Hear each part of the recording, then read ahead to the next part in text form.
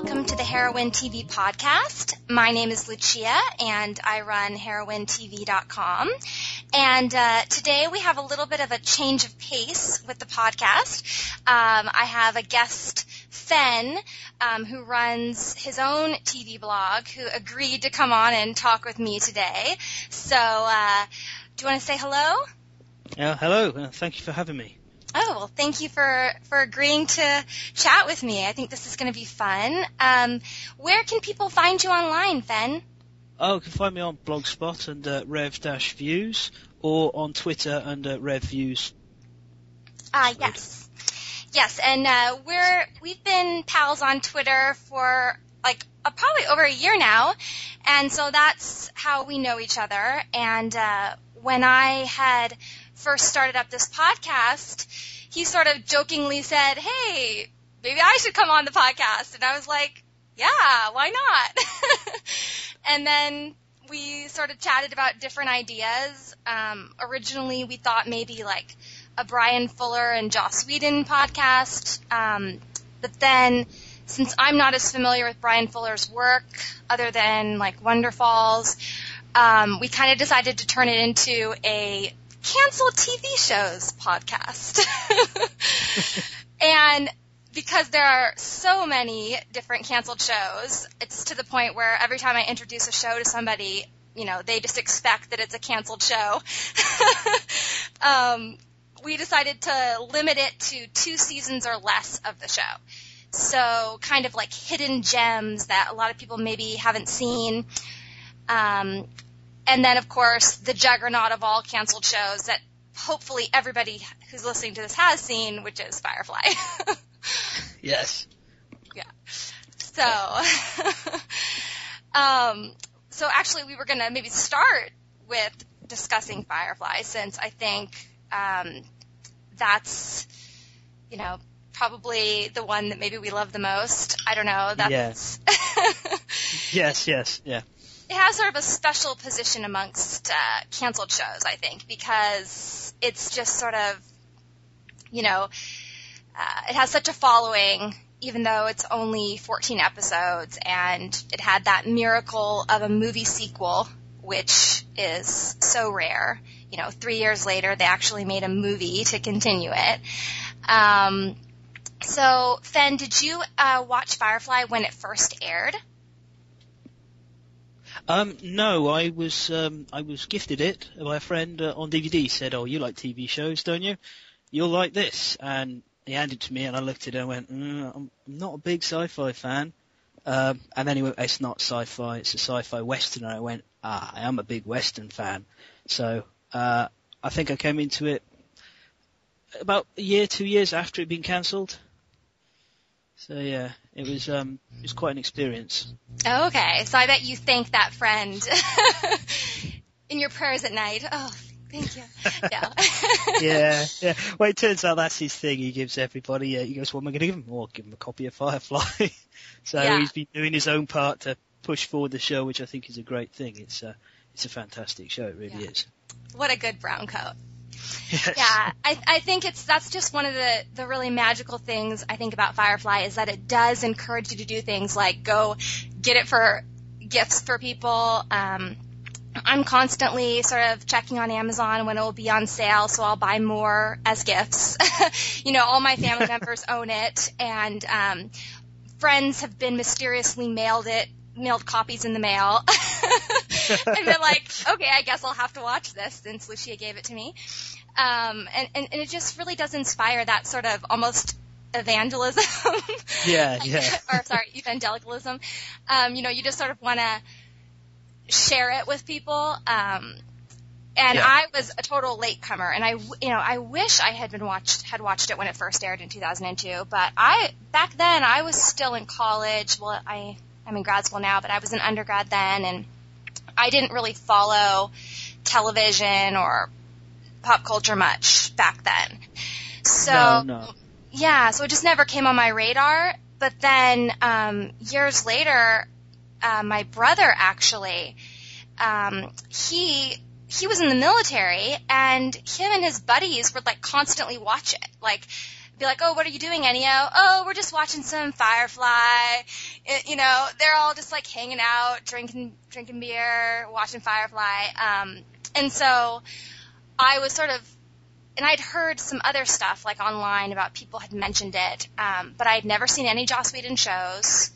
And so I had no idea, and I thought, like you, I wasn't really a big sci-fi fan at that point, and nor was I a Western fan. So, I mean, it never appeared to me like something I would want to watch, but it did seem like something special by the way my brother, like, they rewatched it over and over again. Because, I mean, there's only 14 episodes. How many times can I call him and they're watching Firefly?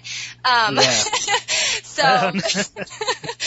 No, I know what you mean, yeah. Yeah, so I finally, I decided to rent it on Netflix, and I was like, this is pretty good. And, I didn't, I was totally going into it completely new to Whedon speak, not having any idea who any of these actors were, because they were pretty unknown at that time, most of them. Yeah, they were, yes. I can't recall, the only name I knew before going in to watch it was Joss Whedon himself. The rest, none of the cast. I hadn't heard about any of them, no. Which is kind of incredible, really. And had you already watched Buffy at that point? I had, yeah. I'd watched the first 5 seasons of Buffy previously. I kind of drifted a little after that. Oh, okay. But, and a little bit of Angel. So, yeah, I was kind of, I knew going into it there would be some good dialogue. I didn't realise quite how good. Right. I don't think anybody could predict sort of the unique thing that is Firefly, but if you had some type of introduction to some Whedon shows, you might sort of have some familiarity with some of the themes and some of the, the humor. But I sort of went into it totally blind. I was like, oh, this is kind of fun. And then by the end of it, I was like, wow, this is really good. And then I watched Serenity. And then once I watched Serenity, I immediately just thought, I need to rewatch this whole thing again.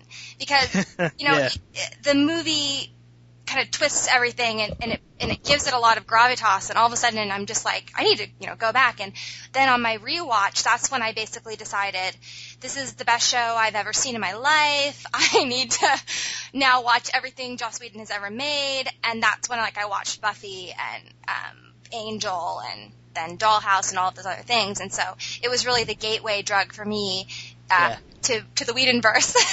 Start of slippery slope. Yes. Yeah.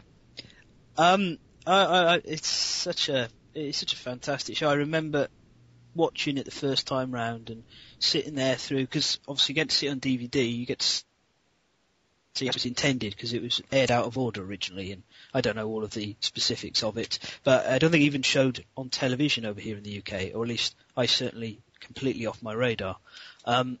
I caught it, watching it on DVD, and it's just this sort of like, what's going on here? This is like a sci-fi. Oh, there's cattle. There's like, Chinese stuff. What's going on? This is all very sort of weird. And then the show. I think it's around the time that Mal gets thrown out of the holographic window. That I'm just like, oh, that's really quite the smart. That's brilliant. I've never seen that in anything sci-fi before, that kind of stuff. Just the holographic window is like, ooh.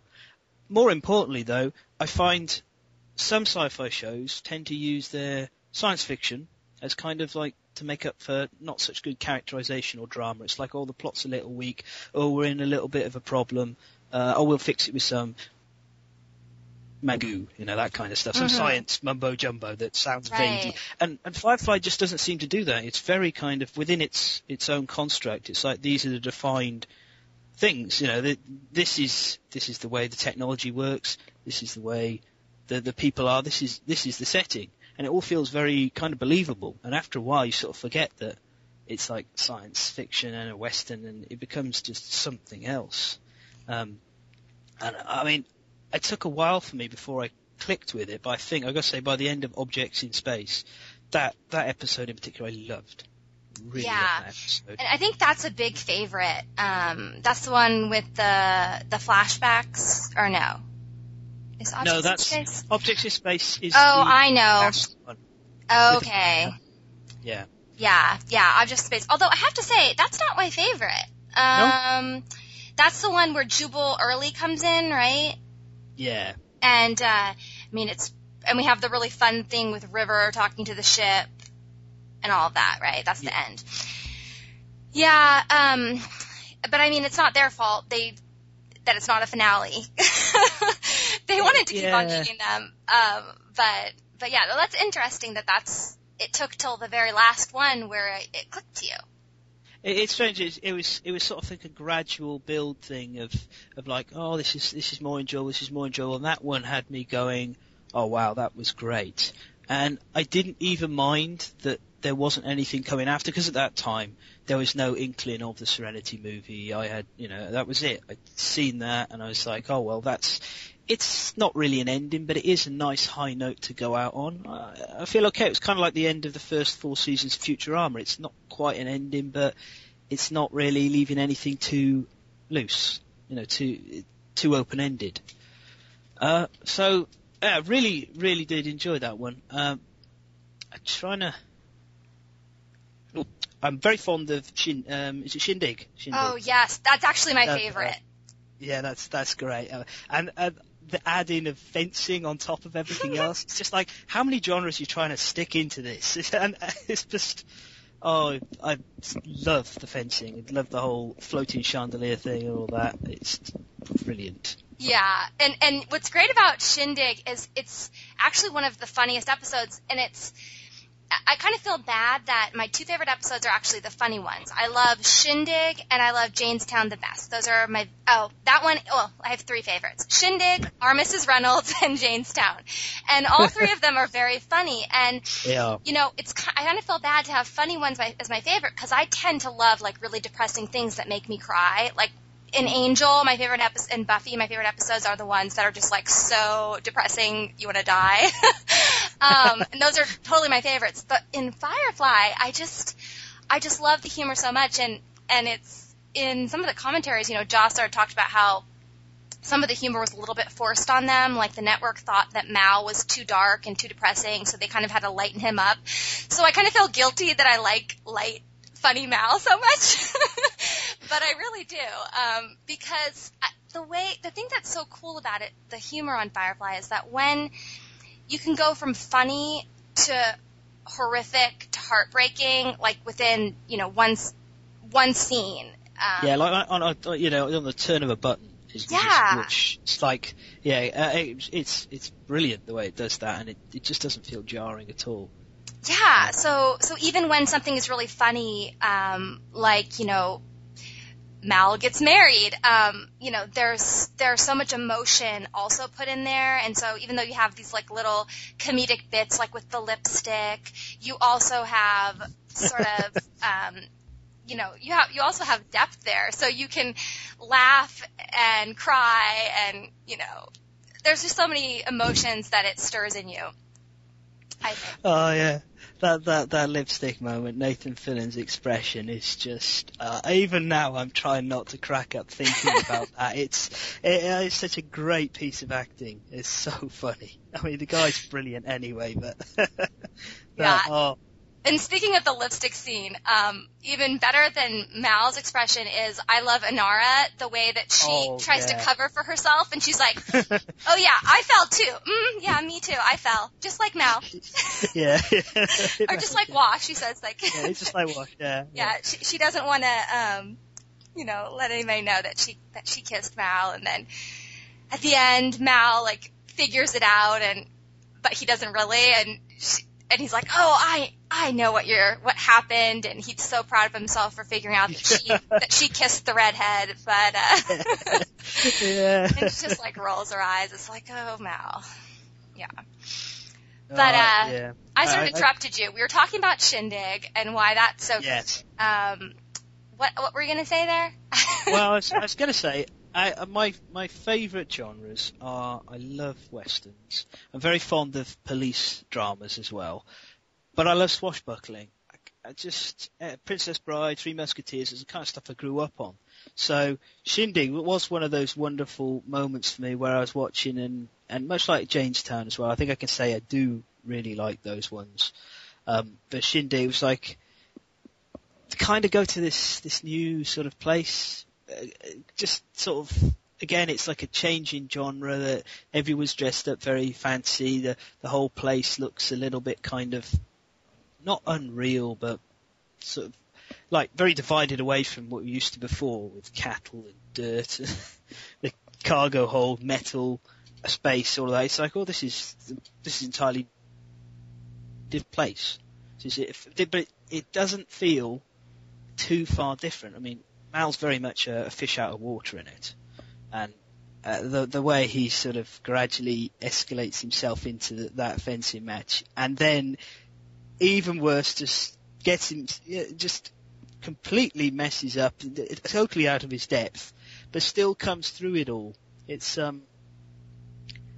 really, I can't quite put my finger on why it's so much fun, but I'm just so impressed that it manages to marry this part of the swashbuckling genre, where you've got a hero who's ridiculously overconfident, steps himself into a huge mistake. It's very much like the Three Musketeers, when D'Artagnan manages to offend all three of Athos, Porthos and Aramis, and challenge them all to a duel, and he's like, I'll fight you all one after another. It's very much that kind of, he's bitten off far more you can chew. It's just exactly like the way swashbuckling tends to. Yeah, and on this is coming from science fiction. Yeah. Yeah, it seems almost less science fiction than almost like a period piece at times. Yeah. Even though we know it's the future has sort of become history repeating because of all the things that happen. And for anybody who's not familiar, the idea is this is like thousands of years, forget how many years in the future, but thousands of years in the future, because the United States and China have became the superpowers on Earth. Then they sort of used up Earth that was, and had to go out and search for other planets that could support life. And they had to do all these things like terraforming to make planets livable. And so now we've got humanity spread out on all of these different planets, and on the borderlands, things are kind of like the Old West because they don't have the resources and they're just starting out. So even though this is a place that has crazy technology that's way advanced, you also have people, using wells and riding horses, and, so you have that dichotomy there. Yeah. Which is really fun. And so you get to almost feel like you're like you said, like it's a Western, and you get to almost feel like you're in the old days, but then something happens to remind you, oh wait, this is like, this is spaceships. Yes, yeah. So it's just like so many things happening at once, which I think is what probably made people too confused to watch it. Like the average viewer just didn't understand what was happening, and maybe it just wasn't marketed well. But once you get it, that's like its biggest strength, I think. Yeah. Well, it's science fiction still. It's still kind of a niche part of television, and westerns aren't exactly. I mean, how many western television shows are there in recent times? There's not been many. I mean, Deadwood. Yeah, there's just Deadwood. Fantastic. Yeah. Go on. Oh no, I was just actually going to say I actually don't normally like westerns. Like I always think like, ugh, those are for men, and they're just like. Usually in a Western, the only thing a woman gets to do is like stand around in a dress and like be sympathetic to the hero, or yes. like help him out of a scrape maybe, or like be the prize at the end. And so to me, Westerns like never really appealed to me. There aren't usually very strong female characters, but in Firefly, that is not the case at all. No, definitely not. Which, kind of could bring us to maybe our discussion of our favorite characters. I mean, there are so many very well developed. I mean, in 14 episodes in a movie, you just care about these people so much. It's pretty incredible. It is. Who are your favorites? Well, hands down, no doubt about it, Jane is my favorite character by a long shot. Adam Baldwin is fantastic. I love him in Chuck. As Jane, it's the whole, he's just so mercenary, he's so immoral, but he kind of has a little bit of a heart, not much of one, but he's sort of there, and I adore apart from Jamestown, which is just such a great sort of reveal of like, oh my word, he's a folk hero, and it's like, well actually no, I just kind of dumped the money to escape. I didn't mean to help them. I didn't really want to. But the hospital episode. Oh yeah. Yeah, the airlock scene, and he's just like, he's there like, don't tell him what I did. You know, it's just like, actually, I would like them to think good. Despite what I've done, I've betrayed everyone. So, no doubt about it, Jane is my favourite character, and Serenity, the line in Serenity, every time I crack up when he's like sitting there, and at the end, you know, everything's desperate, Mal's gone off her head, and Jane's like, you know, well, maybe I'll survive. It's fantastic. I'm very fond of Shepherd Book. Oh yeah. Well, yeah, it's so well played. Performance is fantastic, and I'm not one of those people who's too annoyed about what happened in Serenity as far as it went. Little disappointed, but you know, he's really fun, and I liked the character with some mystery to him. Sort of why has he got these connections? Why does he know this stuff? Why can he shoot as well as he can? What did he do before he was a shepherd? You don't find out. I don't really. He's just. He's entertaining. Yeah, well, on that note, there is going to be a comic book about him coming out at some point. Have you heard about it? I hadn't. No. Comic books tend to fly under my radar. Yeah, I think it's through Dark Horse, and they've been talking about it for ages, but it's going to reveal the secret. And so I don't know exactly when it releases, because they keep on changing the date. Because I had heard about it like over a year ago, and then like I stopped hearing about it, then I heard about it again. But I'm actually very excited for that to come out and to learn the backstory. I mean, it won't be the same as if we could actually see it on the show. No, but it is something. I mean, Joss didn't just create that character without an answer to that question. Yeah. He's had the answer, which is not always the case in the Whedon shows. Sometimes there are mysteries that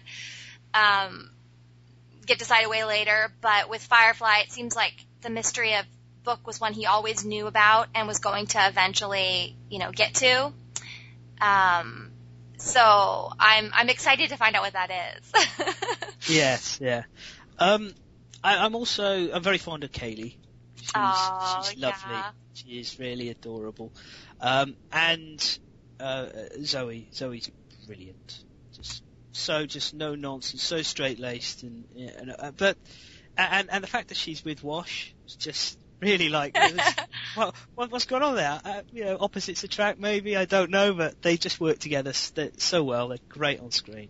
Yeah, one of my favorite Wash and Zoe moments is in Bushwhacked, when they get picked up by the Alliance ship and get questioned. And, Zoe is off with the person, and she's, like, not saying one word, and she's like, we're very private people. And then Wash is, like, going on and on about how beautiful she is and the different parts of her body that he likes. And just spilling his guts, yeah. She's like, have you ever been with a warrior woman? And she's just like, she's just giving her, death glare, and it's just like, we're very private people. and that just shows how different they are in that scene, and you just, it's just, that relationship is very hilarious in that way. It is. Well, they have such a great relationship, and I do love when Wash goes off with Mal, it's like, let's have our big adventure, and they end up being tortured. And of course, Zoe arrives to bargain, and he goes, you can only have one of them, and he expects her to agonize, she just goes, Wash. It just takes him. Yeah. Brilliant. Just like not a moment's hesitation. She knows what she's doing, and it's not even that he is her husband. It's a simple decision of Wash can't take this, Mal can. We can come back from Mal, but Wash he just thinks of will and to survive being tortured for so long. So she just takes him out of there, and then comes back. Yeah. I would have to say Zoe is definitely my favorite.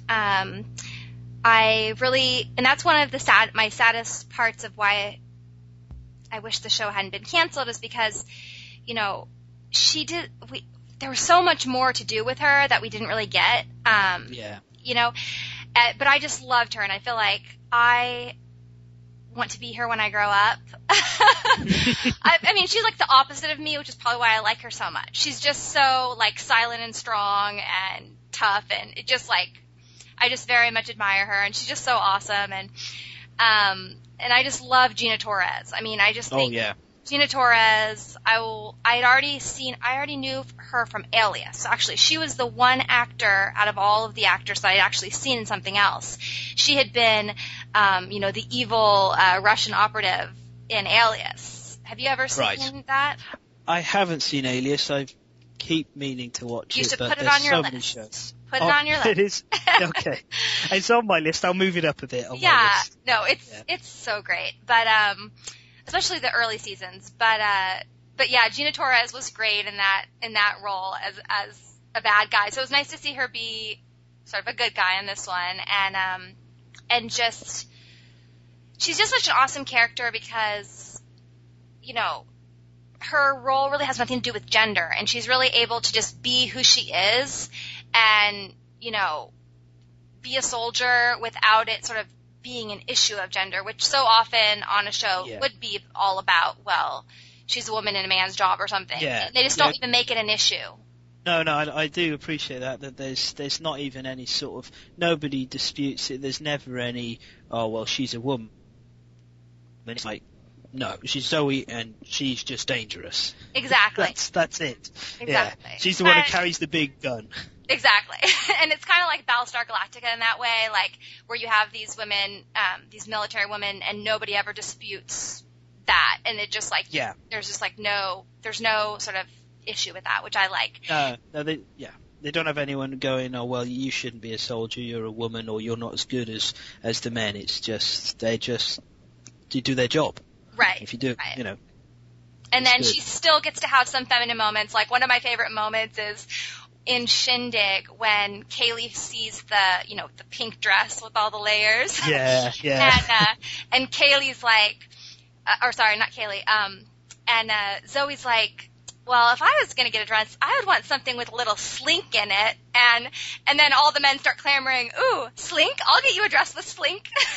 And it was just very, it was just nice to have she had a little moment of, being a girl, but it didn't make her any less, who she is. But, that was kind of a fun little moment. And then my other favorite character is the obvious one, but it's just absolutely true, is Malcolm Reynolds. I mean, I just feel like he is one of the best characters ever on television. He's like a Han Solo type, but even deeper. And, on television, you can get a lot closer to the characters, I think you can in a movie. And Certainly. And so you get to see that kind of type of character so much closer. And Nathan Fillion just plays him so perfectly. I can't imagine anyone else in the role. And I would have to say, if I had to pick one character in all of the Whedon shows that is my absolute favorite, it would be a very tough choice, but Captain Mal might win. I wouldn't blame you for picking him. He's fantastic. Yeah. But Jane is definitely my other favorite. Those three, Jane, Mal, and Zoe are my top three. And Jane, for all the reasons you said. I mean, so great. I actually even have a Jane action figure. And every line he says is hilarious. And even though, he's still always Jane, there is some vulnerability under there occasionally. We got the Jane hat. I mean, come on. Yeah, the Jane hat. I was about to say that hat, and the amount he just loves that hat. Sat on there for the whole episode, and everyone's just too polite to say how stupid it looks. Well, it's very cunning, don't you know? It is. Yeah. Yes. Yeah. So he has also that Vera moment. I think my other favorite moment with Jane is when he introduces Mal to Vera. This is my very favorite gun. Oh yes. And Vera is great. She's sort of her own character. Oh yeah. She doesn't have any lines, but she's definitely a favorite. Yes. He's just so much fun. I think it is the fact that he's sort of stepped over this moral line and he's sort of occupying this space where most of the other characters don't really go there. He's unashamedly just like a little bit nasty and a little bit filthy actually. I'll be in my bunk. He's so true. Yeah. Yeah, I also have a Jane T-shirt. On the front it sort of has almost like a propaganda like Mao type graphic with Jane's face, and then it says public relations. And so like that line early on when Simon asks what Jane's job is on the ship. Yeah. And he's like, public relations. And it's just like that cracks me up. And my sister has the same shirt, and it was really funny because I introduced her to the show, and she had never like really watched any sci-fi before. This was before I got her into Battlestar Galactica too. And she just loved it. But she didn't, really know much about it, so she called it the wrong name. She was like, Chia, I really like that Fireflies show. Let's watch Fireflies. And, because she's just not at all the type of person you would imagine would watch Firefly. And she was wearing the T-shirt in the airport, and this guy comes up to her, and he's like, recognizes the Firefly. So she gets in this whole discussion with this guy about Firefly, like this complete stranger. And she starts telling him about, Dr. Horrible and all these other things because I brainwash her with all of these things. And so it was just such a funny moment. It's like if you go out of your house and you're wearing a Firefly T-shirt, or something is mentioned and you meet somebody who also likes it, it's like you're going to immediately have something to talk about. People love to talk about it. Like right now, we're supposed to talk about 15 shows. We're still talking about Firefly. Whoops. Yeah. So, I mean, it's just one of those, it's something that can always spark conversation. And even if you're just like a complete stranger, at an airport. And it's, Yeah, it is. It sparks up conversations. It's very quotable as well, and it's full of so many wonderful little moments that just bring it all. Quite often you look at sort of the whole scope of the thing, and you go, well, what's the point? What are they doing? And you go, well, actually, they're just kind of surviving from day to day. Really, they're doing the best they can to make a bit of money, and usually just making enough to get by. And really, in the large scope of things, at least until you get to the film Serenity, you could just say, well, nothing happens beyond life from day to day, apart from River herself and her problems and her issues and on the run. I actually really like that. I like the slightly domestic sort of feel of it. It's not just science fiction on a shiny ship. It's kind of trying to make money, get from day to day, and I really like that. Very kind of low key. That's exactly. I'm so glad you said that, because that's exactly what the show sort of is to me. And they're not trying to have big battles or trying to be epic. They're just it's just surviving in the black. And I like, and I think that's a message that's in a lot of Josh shows, even if they're about heroes and a more epic scale, that sort of idea of just making it through day to day, and that's sort of all you can do. And that line at the end of the pilot or Train Job, I can't remember which one, where, Mal sort of talks about how it was a good day. And Simon's like, well, you've been shot at, and like all of these terrible things have happened. He's like, yeah, but I'm still flying. Yes. And that theme kind of continues. It's just like he's just trying to get by, and even though he's a criminal, it's almost like he's just trying to get by in an honest way, because he doesn't want the Alliance to own him. And so he's willing to break the law and do all these other things, but it's really about sort of living your own life and just surviving on your own terms, which I think is a really beautiful story, and which is why we can relate to it. Which is why we can relate to it when it's about spaceships and horses and westerns and holograms and all that, because even though it's got all these out of this world aspects, it really is a story about humanity and sort of just surviving, like you said. Yeah. Totally. The daily grind for the next paycheck. Yeah.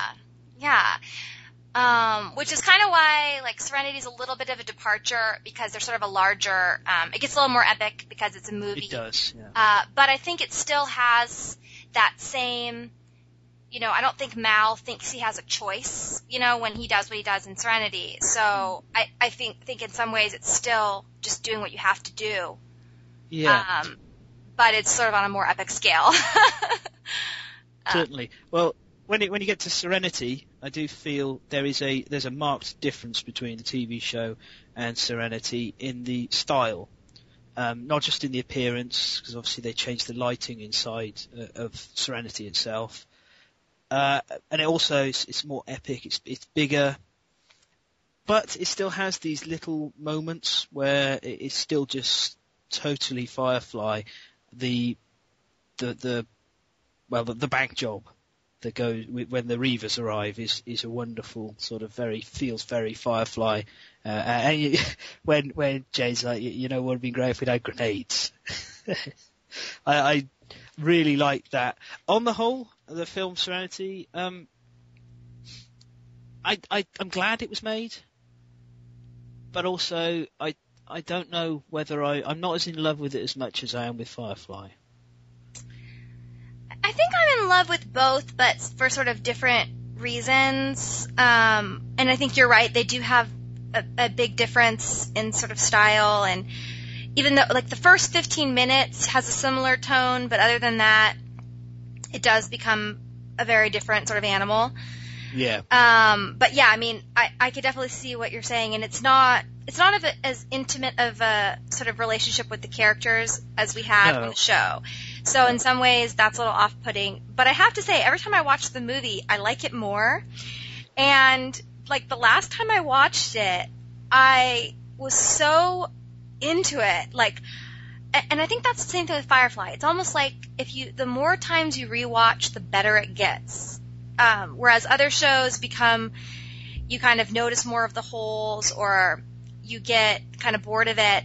It's almost like I become better friends with the show as each viewing. And so the last time I watched the movie, I was actually in tears for the first time, because I never cried at any of the deaths when I first watched the movie. But the last time I watched it, I just got so emotional because I had, like, recently rewatched the series, and when I watched the movie, I was just in tears at the funeral scene. And I'll just put a spoiler warning at the beginning of this podcast that we're going to say some stuff. Yeah, I'll just put a spoiler warning. Yeah. I just can't not talk about, I'll put a spoiler warning. Yeah. But I was just in tears. I mean, I'll leave it vague, but I was in tears at the funeral at the end. And I think I tweeted, like, Wash would have loved to see Zoe in that slinky dress, because she was wearing a white slinky dress at the funeral. I was just in tears about that, which I had never gotten emotional about that in the first couple times I'd viewed it. So I mean, I think there's a lot to the movie upon sort of multiple watches, but yeah, it's definitely a different type of thing. Yeah. I kind of feel sorry for Inara, because pretty much all of her scenes just get cut. sidelined.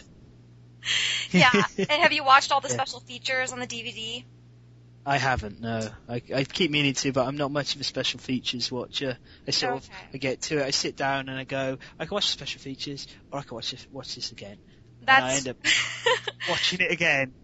Yeah. Well, there are pretty awesome special features on Serenity, and there are tons of deleted scenes, and pretty much every deleted scene is Inara, and so I feel really bad. Her story kind of just got cut out. Yeah.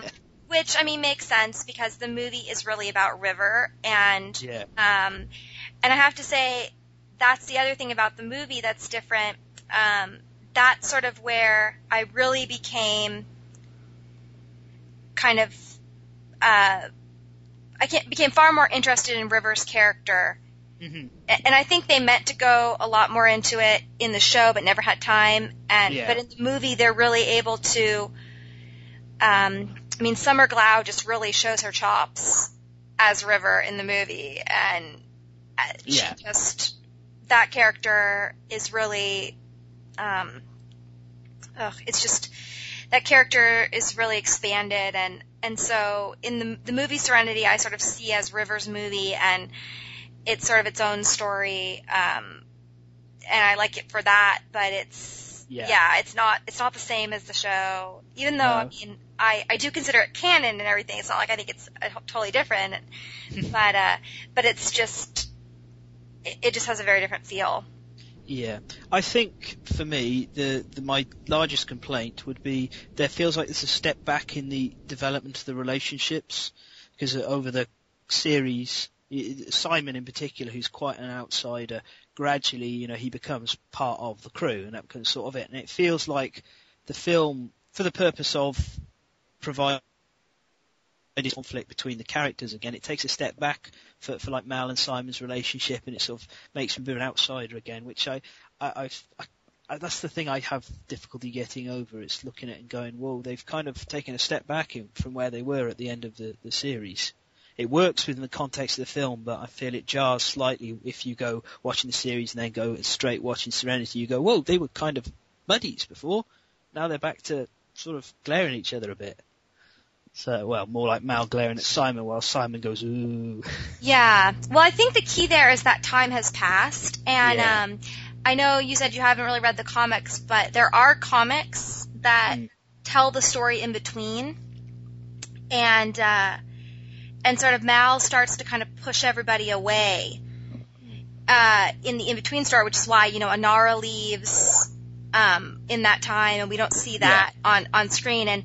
And so it's definitely something is going on. He's kind of trying to keep people safe by pushing them away, maybe. Yeah. And I don't know. It's definitely was worth it for me to read the sort of in-between story in the comics, just for sort of the tone and emotion that it kind of shows you. It gives you a little bit of a sense of why some of those things happened. Right. But yeah, I mean, now it's like time has passed. There's some hostility. There's like distance between some of the characters. Like, and so I think you're right. Like, it does sort of, it's this jump into a relationship between them that we don't know all of a sudden. But there's sort of this story we don't know that happened in between, which works for the movie because then it can kind of have them apart and then bring them together at the end. But for people who sort of are in love with the characters already from the show, it's a little bit jarring. Yeah. So, yeah. Anything else you want to add before I feel like we should kind of maybe move on from Firefly because we could spend all week talking about that. Yeah. I think we should move on, yes. Okay, let's talk about Wonder Falls, which it's another really short 14-episode series.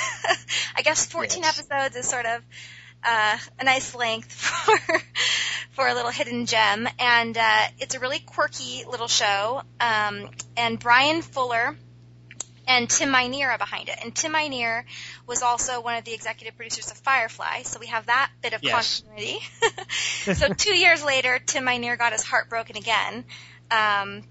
poor guy, but don't worry, Yeah. he's always employed. He's always making shows, even if they do get canceled. And so I know this is one that you had brought up as something you just recently watched. I mean, what is your take? Well, I came into Brian Fuller's shows via Dead Like Me, and then I watched Pushing Daisies while it was airing, and we'll get onto that a bit later. Both of those shows, I should think, as Brian Fuller's rather good at creating these quirky little shows that then get axed. So it's very difficult to get Wonderfuls in the UK. It's not, I don't think it's ever aired over here, and there certainly isn't a DVD set, so I had to get it ordered and sent over.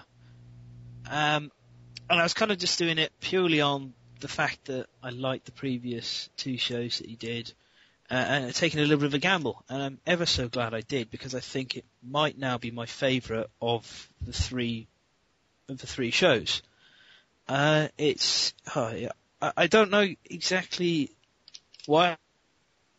I don't get completely on what it is that pulls it all together. I know Caroline, her performance as Jay, is one of the things that I love most of all. She's wonderful in that. I mean, I can't get over how brilliant, because really, at the very least, from early on, she's not a very nice person, really. She's quite sort of isolated. She's pushed her life away and sort of just cruising along, doing underachieving.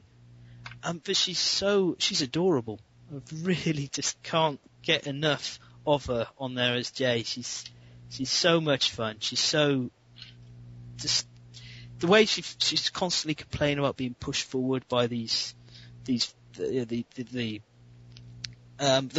you know, the toys, anything with a face, telling her what to do. Right. Yeah. And let's sort of say, for some people who haven't heard of Wonderfuls, I think it is one that less people have heard of. The concept is this girl, Jay, she all of a sudden, these animals start talking to her, but they're not actual animals. They're like faces on little tourist items. Yeah. And there's basically this muse that is kind of telling her what to do. And she is not pleased by this at all. And so she's sort of dealing with all these conflicting voices, because she has this muse that's making her think she's crazy, telling her what to do. And then she has this family that is full of all overachievers telling her what to do. And then she's got herself, who just wants to do the opposite of what anyone ever tells her. She's so very contrary. Yes. Yes, she's sort of a contrarian. So it's a really interesting concept. It's a little quirky. I mean, you've got these talking. What's the first thing that talks to her? It's like a little lion. It's the deformed wax lion. Yeah, it's like a deformed wax lion. And it just makes it demand. It tells her not to give the woman a change from the till, and that's it. And it just repeats it, and she gives the woman a change, and sure enough, the consequences don't turn out too well for that woman. I think she gets. And it's not like it's explaining any of these things it tells her to do, and they're very odd things to be told to do, like the opposite of what she might want to do. And then the other thing is, I mean, so she's working at this tourist shop in Niagara Falls.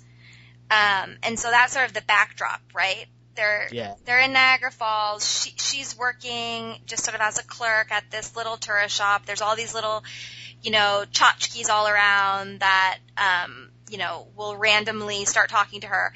Yeah. At this point. So she works. Well, she lives in a trailer park. She works retail at a tourist gift shop, underneath the guy that she describes as a mouth breather. She's just completely, generation one. But fantastic. Yeah. So like you were saying, I mean, she's not necessarily like a nice person. She's not sort of your typical heroine on a show. No. She's not really striving to be better. But she doesn't want to improve herself at all. No, she doesn't. But circumstances kind of come in and kind of force her to do that. And so, sort of, you can go on now on what you were explaining. Yeah. Well, I'm still sort of, I've only watched it once now, and I loved it from start to finish, every moment, and I really really like as you were saying, the way there's no explanation. These voices, these little wax lion, the barrel bear, the lovesick ass, the pink flamingos, they all just kind of, they make a demand at her. And sometimes you look at it and you go, well, that's kind of maybe common sense. Like, I think the pink flamingos tell her to put on the handbrake, and she doesn't, and that's pretty bad. But for the most part, they just repeat it continuously, and I enjoyed the scene fairly early on when she's like, I'm not going to do this, and she's back in a trailer which is full of stuffed toys, and so they just sing and sing until she gives in, and she goes, okay, fine, look, I'll do this if you'll shut up. I've sort of found it very interesting though, because for the most part they only make demands.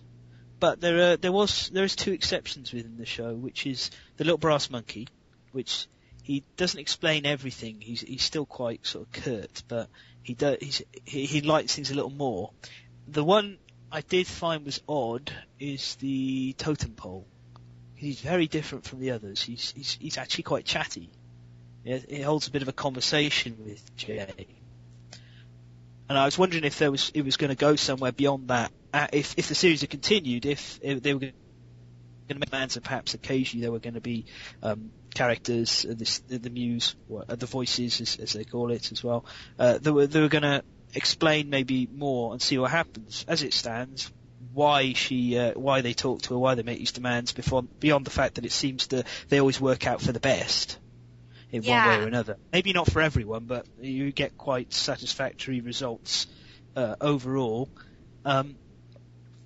I would have liked to see where it had gone beyond that, but thankfully the 14 episodes do tell a story, and you do get a satisfying conclusion, which I was concerned about. I was thinking, if I watch this, am I going to have one of those endings where I'm like, no, what happens next? Come on, no, how dare you? Or one of those ones like, a bit like Dead Like Me, where it ends and you're like, oh well, it's not too bad that it's ended, but it's not really concluded. It's not closed anything up. I don't mind some threads loose, but sometimes there's a little bit too open-ended. Right. So the fact that it's self-contained within 14 episodes, I think, is a great thing, and that makes it very easy to pick up and watch. Because you're not gonna go, oh well, it's not like John Doe cancelled on a cliffhanger, that kind of thing. Right. You're getting a complete story within there, and maybe there are unanswered questions, but that's okay, that's fine. Yeah. It is great, lovely. In the description of what we've been describing the show, it's hard not to bring up the comparison of Joan of Arcadia, which I know you haven't watched, right? No, I haven't, no. But Joan of Arcadia actually started like a year before Wonder Falls, and Joan also hears voices, but the voices she hears are from God. But God appears as a different person every time. Sometimes it's a teenage boy, sometimes it's an old woman, sometimes it's a little girl, sometimes it's a janitor, at her school. It's like all these things, and it's always very cryptic, and they never explain, but it's always for the best. And in some ways, it's like a very similar concept to this muse. Although with the Brian Fuller, he brings a lot more sort of quirky magic to it, because it's not necessarily God. I mean, we don't know if it is. Yeah. And it's always funny little it's like funny little things that could never speak as opposed to real people. So it's got a little it's got a very different sort of tone. But Joan and Jay actually have a lot in common in the fact that they're both sort of snarky and resistant and not really. And so, there's definitely, I feel like if you like one show, you might like the other. But they're different enough not to feel like, they're copies or anything at all. But yes. But I definitely, and the families are very different. The family in Wonder Falls is so hilarious. They are. And they're all characters. And whereas Joan's family is very down to earth, sort of this, her dad's a cop and her mom's, works at the school, and they're just sort of this regular family, and she's a kid in high school as opposed to, out of school and not making anything of her life. So it's a very different type of show, but that sort of plot device of somebody telling you to do these things and what that means for your life is one that does make for a good show. And it's sad that both those shows got canceled before they really ever got to delve into some of the explanations. Although I don't really know if an explanation was the point on Wonder Falls. I don't know. You don't necessarily want to know. No, or have to know. Every of them, they have these characters with these abilities, and well, I think Jay gets hers from being hit in the head by a penny. I think is actually, and not necessarily. It seems to be in the pilot episode they start talking to her after the penny she lobs at the statue of the Indian princess. Oh right! It spins back and cracks her right in the forehead, and she only starts hearing after that. So I think maybe that's what the trigger point is, because there is a mention in one of the later episodes. The Native Americans are sort of very clued up. Yes, see now that the Native American legends probably would have been expanded if they'd continued the show, and there might have been a lot more depth there to sort of why. Because like you said, I'd sort of forgotten about that fountain and that statue and that whole penny thing. And there was some kind of legend about when you drop a penny in it, something happens, right? Yeah. I think it might go some way towards explaining why the totem pole is quite different from the other voices. He's a lot more active, a lot more conversational. Even to the point that when Jay makes a bit of a snarky comment about the fact that he's obviously not a real totem pole, he's a cheap knockoff, he responds to that. It's quite defensive about it. Yeah. Let's see. And to kind of encourage people to watch it, there are a lot of actors people might be familiar with in it. Yes. Yeah. So I could kind of I'll give a little explanation of some of those people for a minute. Yeah. Let's see. We have William Sadler as Jay's dad. And I have to say, I adore William Sadler. Anybody who watched Roswell would know him as the sheriff. And he was just great in that role. He sort of, in Roswell, he started off really sort of tough and almost scary. But then later he really softens up and becomes sort of a surrogate father figure. And in this role in Wonder Falls, Sadler is very different. He is a suit-wearing type of guy. He's sweet, but he, there is some pressure from him for Jay, to be successful. And he's just got his own crazy little quirks. And then there's the mom, Diana Scarwood. She's great. And she's also, she's probably the one pressuring Jay the most, and always reminding Jay of all of the sort of accomplishments of her sister and brother. I think that's the mom's favorite thing, right? To remind Jay all of what her sister and brother have done lately. Or, it's a little bit foggy to me because I watched it so long ago, but who wrote the book? Mom wrote the book? Or she wrote the book and the blurbs at the back of at the start of the book about her 3 children. Yeah, so she writes these blurbs about her 3 children, and Jay's is like, it's this whole big family drama about what Jay's blurb is going to be, and basically her mom wants her to have a better blurb. Yeah. So she wants her to try harder at life. His sister's an accomplished lawyer, and her brother he's studying multiple degrees in religion and things like that, and then she's like, basically she exists is more or less what the initial line is for her. Yeah, she's alive. Yeah. So there are really fun scenes whenever the family gets together, and it always ends usually with Jay walking out. You know, she's always getting frustrated with them. But her relationship with her sister is one that really grows a lot throughout the show, and I liked that a lot because they're very different. And you know, the lawyer and the convenience clerk, so and they just have very different attitudes towards everything. But I think they, in some weird way, this muse talking to her actually makes her closer to her family, because she starts to be a little more aware of what other people are doing beyond her own self, because she sort of, it forces her to do these things that are uncomfortable, and it makes her more aware of what's going on with the rest of her family. Yeah. And she starts to realize that they're not as perfect as she thought at all. No, I like it does. She's forced to interact with the outside world and with people, because she's very shut off to start with. She's got her best friend, and that's about it really. She's very short with the customers throughout the entire series, and having worked retail in the past, I could sympathise with her. Yeah. But, yeah.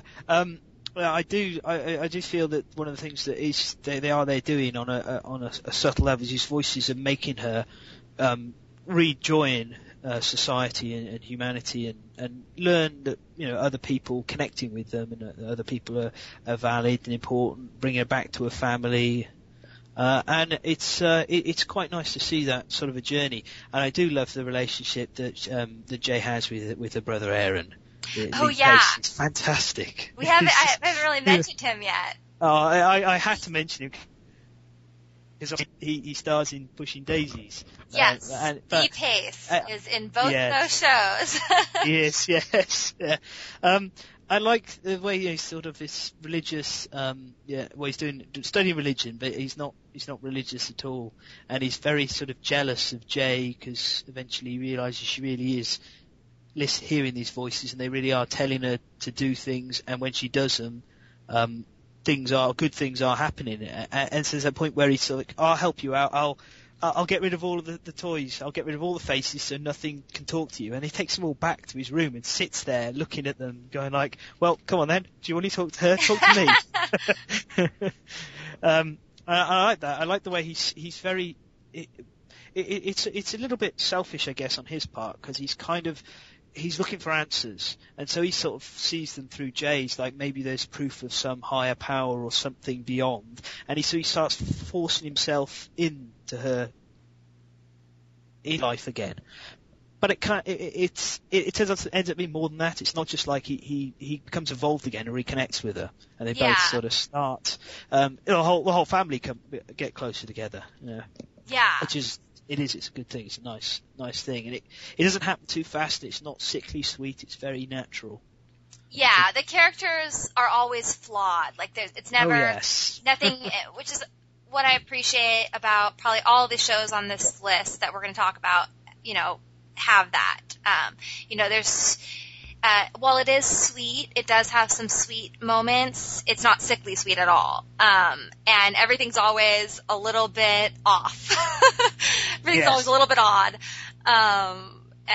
And so she has, like, we haven't talked about her love interest that she has. Yeah, I can't, he's great. Tyrone, as Eric, but, I got a little with Jay, so I was sort of feeling like, I can see, it'd be nice to get together, but I'm still going to be like, because Jay's like, just, I really couldn't help but fall for her a little bit, because she's so just, I wouldn't say lovely, but very, very opinionated, and quite a strong character in her own way. And I do like the way she develops and grows. So I wasn't exactly cheering for the pair of them to get together, which is a little selfish of me. Well, I mean, it was a little bit hard because they did have some roadblocks, right? We have Jewel State comes in, Kaylee from Firefly, in a very un-Kaylee role. Like, it just shows what a good actress Jewel State is, that you just sort of just dislike her so much as Heidi when she comes on Wonder Falls, because, you know, she's such a sweetheart as Kaylee, and you just love her. No one can help but love her, but she can play the little brat for sure. Yeah. And very spoiled. She sort of plays this as unlike Kaylee as you could kind of get. It's kind of scheming and dishonest and spoiled and all of these things, and selfish, and she kind of comes back and provides a little bit of some tension between the lovebirds. Absolutely. Because things can't be too easy on television. Oh, no. It's no. I must say, when Eric's kind of revealed his backstory of why he was in Niagara Falls, about what happened, of course, with what his then freshly engaged wife on a honeymoon in the hotel suite with that bellboy, and I would never have ever pictured being cast in that role. Ever. I wouldn't have been like, oh yeah, this is a role for Jewel, but she does it so well. And she managed to be very unpleasant, but like at the end of it all, you do feel a little bit like, well, I felt a little bit sorry for her, because it was clear, like, not only was Eric not really that interested in getting back with her, he was sort of only flip-flopping between them, but he was only going there if Jay wasn't going to take the step and actually make up her mind about what she wanted. And at the end of it all, I did feel like a little bit sort of sympathetic towards her character, not overly so, because, I mean, let's face it, what she did was just unforgivable, but she did manage to not make Heidi entirely unlikable. Yeah. I think you sort of have to feel sorry for her, because you kind of know she's probably going to end up being the loser in the end, so you sort of feel some sympathy, and you know, we'll never know what happens in the future, but but it is, like you said, it does provide like a little story of its own that we have, and you can sort of, there's some closure. I forget how it all ends, but well, it's probably best not to go through exactly how it all ends. We'll let those of you who haven't watched it figure that out. Yes. But there is a little bit more of a window into the future, and I'll mention that later on, because of course there is a whole crossover thing between all three of the shows. Oh, there's a crossover? There is, and I'll go through it later on. But okay, I didn't know about this. This is exciting. There is. Pushing Daisies actually contains crossovers from both Dead Like Me and Wonderfalls. Oh my gosh! Despite the huge sort of visual differences, because Pushing Daisies is a very stylistic show, beautiful, but very sort of fairy tale and unusual. All three of them do sort of take place within the same fictional universe. Oh, interesting. So I'll go into it in a little bit more detail when I do get to Pushing Daisies. Okay, well that's very interesting. One more thing I want to add about Wonder Falls is just that it has really fun guest stars, and that were really a treat for me, because I had seen these people in other shows, like Sarah Drew from Everwood, who I just loved on Everwood. She comes in as this troublemaker, Bianca Knowles, in this episode Karma Chameleon, and that was actually probably one of my favorite episodes of the show, just because it was such fun to watch Jay suffer, even though I love Jay. It was kind of hilarious. And that's just a really fun little storyline, and Sarah Drew is just wicked, and it's very adorable because she is such a sweetheart in other roles she plays. She's always sort of the innocent type. So she kind of comes in and kind of stirs up trouble in Wonder Falls, which was really fun. Yeah, and then one of my other favorite episodes was the one about the nun, Wound Up Penguin, Runaway Nun, and I just really loved Carrie Preston in that role, and I actually, like, I had seen her in other stuff, but then years later, she's on True Blood now as Arlene, But you would never think those two people are the same person, ever, because she just totally transformed herself in her roles. So if you want to see Carrie Preston, playing the opposite of Arlene, then that's a fun episode. Right. So, yeah, I definitely think for anyone who's a big TV fan, watching Wonder Falls is a bit of a treat because you see really fun little guest stars and everyone's playing a character. They're always something fun. So. Yeah, well, it's interesting to see William Sadler, of course, at Darren, because my experience of him is very different. I've only seen him in other more serious roles, so to speak. Did you ever watch Roswell? I did watch bits of Roswell, yes. Yeah. It was never something I watched entirely. I actually think when he's on screen, he's one of those actors who I always do really enjoy watching.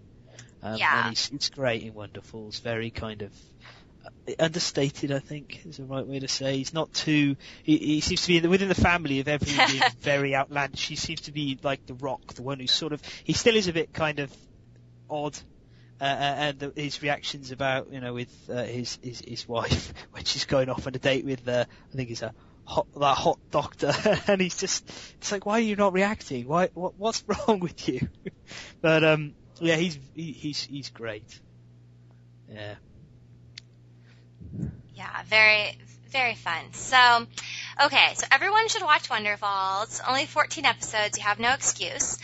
The next thing on our list is kind of going back in time, because basically Fen and I made lists of some of our favorite canceled shows, and the only two that overlapped really were Wonder Falls and Firefly, although we do have some familiarity with some of the other ones, so we have some comments on those. But the first one on my list is My So-Called Life. And I feel like for my generation, it almost sort of defined my generation as being just such a portrayal of my childhood, of that sort of time when you're just starting to be a teenager and trying to be cool, but never quite being cool.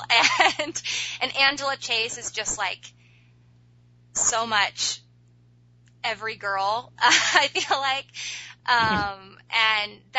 And that's actually one on the list that I actually watched when it aired, because I didn't watch Wonder Falls when it aired. I didn't watch Firefly, but My So-Called Life, I watched it religiously. It was the cool show. And so I don't know why it never got, continued, because I think maybe back then advertisers didn't appreciate the, young girl demographic as much as they do now. I think, but that was the cool show. I mean, when I was 13, and everybody was watching it and talking about it. And I think sort of advertising has changed since then. And if that show had happened now, it would have been a success. But ABC didn't quite know what to make of it back then. Yeah. And it's Claire Danes stars as Angela Chase, and this was before Claire was famous for Romeo and Juliet or for any of her other movies. This was sort of her breakout role. And it's like when I watch it, I'm seriously in awe of her, because she was actually only 13, I think, when she first did the pilot. She's a 13-year-old actress, and it's just like, oh my God, I can't believe that girl. She might have been 14. I wish I knew this at one point. She was 13, yeah. Yeah, I mean, maybe she was 14 and then was 15 on the show, or she was 13 on the pilot and then 14 and 15 on the show, because there were 19 episodes, and there was a big jump between when they filmed the pilot and when they actually filmed the show. Right. And so I was watching all the special features, and I had it figured out at some point, but now I'm forgetting. But she was really young, and she's just so authentic as Angela Chase. And I remember when I watched it, I didn't want to be Angela Chase. I mean, I wanted to be someone cool. I identified with Rayanne. I wanted to be like Rayanne. But going back and watching it now, it's like I just see myself in Angela so much. It's such a different experience now as 28 years old, going back and watching it, than when I was 13. So I think it's definitely one of those shows. If you were like me, somebody who watched it as a teen, it's worth going back and looking at it again and re-examining the show as an adult, and sort of, it's like a time capsule. You kind of go back and look at what high school was, and it's just all about little moments, you know. It's not really soap operatic in the sense that it's not like, oh, I was adopted, and oh, I have a, you know, I was switched at birth, or oh, I'm, you know, like, it's not all about cheating and, you know, all those kinds of things that, like, soap operas are about. It's like little moments. It's like, I have a crush on a boy, and there's like multiple episodes about just having a crush or having a pimple. There's an entire episode about having a pimple, and and there's, you know, like all of these little things that seem like huge, big disasters to a teenager, but are actually just everyday occurrences. When you have perspective, kind of just are explored. And that may seem boring, but it's actually not at all. It's just like really such an authentic look at growing up, and it's just kind of beautifully done. And so, I mean, you said that you had been familiar with the show? Yeah, I was familiar with the show by reputation, about how good so many people have raved about it and said how brilliant it is. And a while back, and I'll put my hand up and say, you know, I apologise. It's probably been about a year, maybe 2 years ago. I bought it on DVD, and it's just been sat on my shelf. And I keep looking at it and going, I should get round to watching this. I really should. I bought it, and I know, I instinctively know when I watch it, I'm really going to enjoy it. I have actually watched half of the pilot episode at this point. Okay. Unfortunately, I had some interruptions, so I couldn't get properly into it. But I watched enough to go, yeah, actually, I am. This feels very familiar, and in style to Freaks and Geeks, which I really enjoy, and I'm going through watching right now. So it is certainly a show that I want to watch. I just really need to give myself a kick in the ass to get on with it. Just say, do this, watch it. Yeah. Yeah. No, I think you should, but you know, it's at the same time, it's, you know, you have the DVDs, so you can sort of take your time and savor it when you have a chance, because you don't really want to have to like rush through it or watch it maybe when you're in the middle of another marathon, because I think it's the kind of show that kind of deserves its own attention. So when you have time, I mean, I know it's so many shows, so little time. It's really hard to, which is why we're sort of doing this list. This is why shows like this get kind of fall between the cracks, because there are so many things on television, and so sometimes people just don't know about this or that, or they know about it, but they just don't have a chance to watch it. But yeah, for Christmas I got the DVD set, and so I rewatched the series for the first time in years, and that's when I sort of got all up in arms again about how great it is, because I had, you know, it had been part of my childhood. Like I think of my teen years, and I think of Jordan Catalano.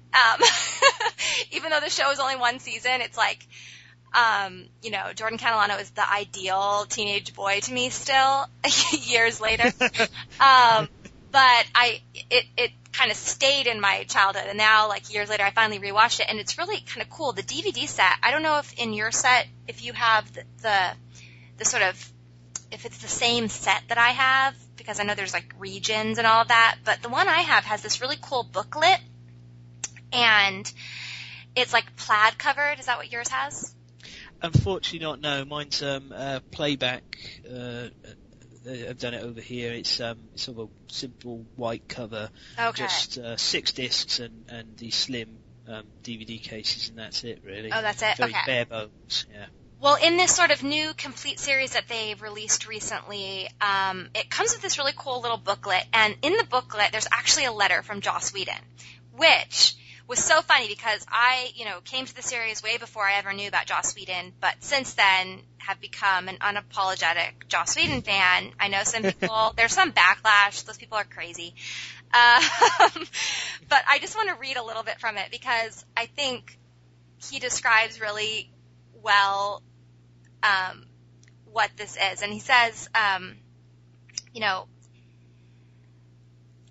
I will say this, no show on TV has ever come close to capturing as truly the lovely pain of teendom as well as my so-called life.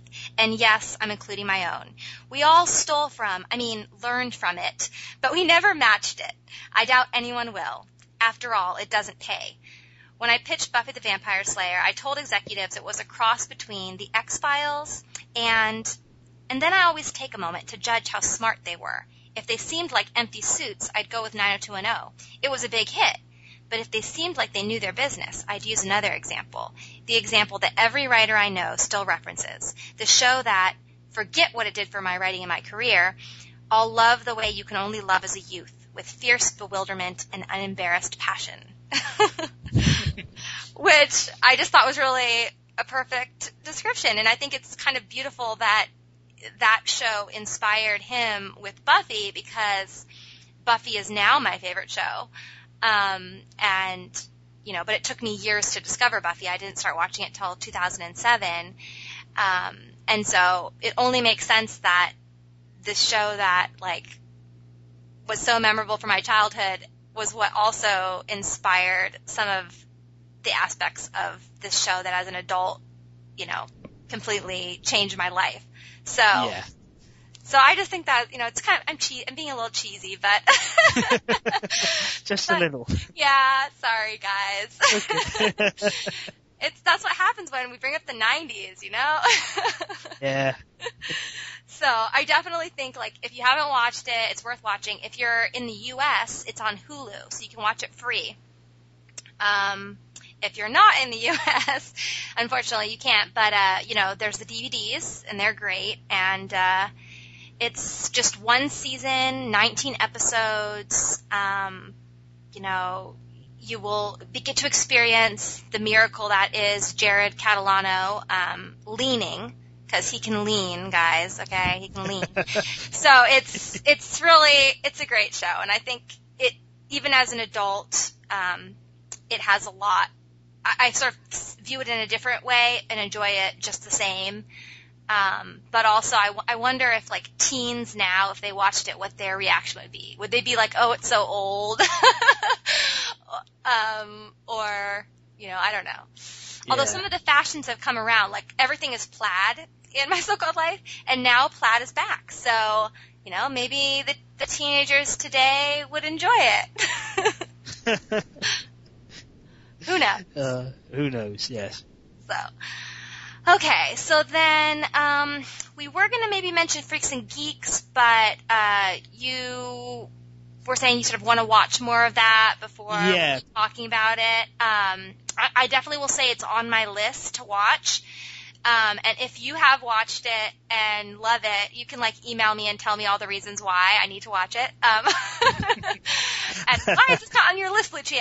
I could tell you a few. Yeah, okay. Yeah. You got John Francis Daly running naked in it. There you are. That's one reason. Hey, naked Dr. Sweets. Oh yeah, I do love Dr. Sweets from Bones so much. So yeah, I love Dr. Sweets. So I should watch it. So that will be on our list for the future things we want to watch. And then. The next thing I had on my list is Joan of Arcadia, which I already sort of mentioned in context of Wonder Falls. Yeah. And like I said, so it started in 2003. It stars Amber Tamblyn, who now is famous for being in the Pants movies, the Sisterhood of the Traveling Pants. And she's been in some other stuff, but she's great. She's definitely fully capable of leading a show. She plays a very believable teenager, flawed but also strong female character, and she hears these voices from God, kind of like Joan of Arc. But this is Joan of Arcadia, a little clever play on words. and her dad's like a police chief, and her mom's an artist / teacher. And then her brother, it starts off the show, her brother is in a wheelchair. He had been in a car accident. And so that provides a lot of drama for the family. Yeah. They're sort of dealing with Kevin being in a wheelchair, and he had been, on the way, he'd been like a senior, had a scholarship to play baseball in college, and had been totally popular and successful and all of these things, and then his life completely changes. And so the family, kind of to deal with this, they end up moving to a totally different place. And so this is them sort of trying to start over with this new life. And it's a really, it's an emotional show. It's a family show. And even though it's God, it's not like it's a religious show. Like they never try to push religion on you at all. So, but it actually provides a lot of humor, the God shtick, because, God is a cute teenage boy when she first meets him, which is really funny. And then God just is always somebody, is always funny. Like God actually has a lot of humor in the show. And not like poor Jay on Wonder Falls, nothing is ever explained to her. And she's just getting these cryptic messages. And for me, the real tragedy of the show is it actually does end on a cliffhanger. Oh, and it's like there's this whole new mystery that gets brought up. This character played by Wentworth Miller, from Prison Break. Have you ever seen Prison Break? I have seen Prison Break. Okay, the main 2 seasons, yeah. Yeah, so the main brother. Yeah. The main guy. Yeah. Wentworth Miller. Yeah. The fish guy from Buffy. Yes, the fish guy from Buffy. I know that's not really what he's most famous for, but when I do watch it, it's like, oh look, it's Wentworth Miller. Yeah, I know. He's a fish guy.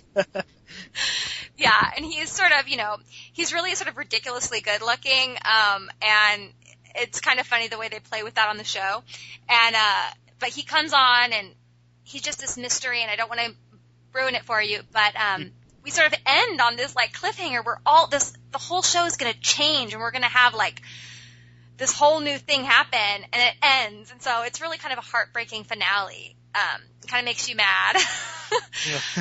But since I'm very practiced in having shows canceled, it doesn't bother me as much as it would if I was this was my first canceled show to view. I would probably be all heartbroken, but I'm sort of sadly numb to it by now. You do get numb to it, yeah. Yeah. So, I mean, if you're going to watch it, and if you haven't seen it, do keep in mind it has 2 seasons. They're each full-length seasons, but you may have your heart broken by the finale. It's not there's not really any closure. So, but I'm glad I watched it. I mean, it's kind of cheesy at times, but it's definitely a fun show, and it's not the best show ever, but it's definitely a show I think worth your time if you're looking for something to watch. So yeah. So, and then now your choice. We'll get back to Brian Fuller. Yes, back to Brian Fuller, king of the cancelled shows, it seems. Yeah, Dead Like Me, which it's actually my first experience of Brian Fuller's work. I actually came across it a while back while I was sort of pottering around the web looking up shows that quirky shows that had been cancelled. It's quite a few years ago I watched it. I think 2007, I think is when I first saw it. And, well, Dead Like Me it follows this, a bit like Jay really, so this disenchanted girl who's not really going anywhere, not achieving anything. She's, right at the start of the show, basically she's turfed out of bed by her mum and told, get out there and get a job because you're not doing well in college. You're not, you're just being a waste of space. And George, I don't know what it is about Brian Fuller and his female characters with male names. We've got Jay, Chuck, and George. But she goes out and she gets this job temping, and then she's hit by a toilet seat from outer space and killed. And it's whoa, that's okay. I mean, going into it, there's going to be something a bit sort of, well, what do you mean by Dead Like Me? What is this going to be about? But that was whoa, that's really harsh. And from there on, she well, first of all, she discovers there is kind of an existence after death. And then she gets the bad news, which is that she's not going to move on to any afterlife of any type or anything like that. She's going to spend her time working as a Grim Reaper, ushering other people on. And she'll be doing it for goodness knows how long.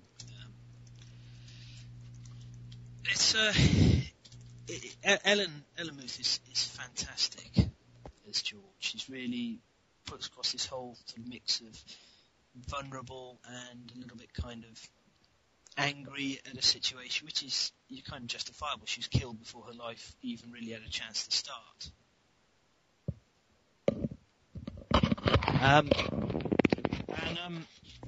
I had no idea that was the concept. So I'm getting really interested as you're describing this because it's one that I've never seen before, and I don't know, killed by a toilet seat. I think I have to watch it. It's not just any toilet seat; it's a toilet seat from outer space. Yeah. Yes. But right after that, she meets up with these group of Grim Reapers who bring her in particular, Rube, who's played by the wonderful Mandy Patinkin. He's Inigo Montoya, Gideon from Criminal Minds. He's just such a fantastic actor. He really is one of my favourite presences on screen. And as Rube, he's this very sort of stern kind of father figure for George to bring her in line, to show her the ropes, and he gives her the rules, and then he's not the least bit surprised when she breaks them, which she does in the first few episodes. Generally, she tends to try and rebel against the situation that she's been placed in, which you can kind of understand and sympathise with as you go through you go through the journey of her dying and then having to be put in this horrible situation.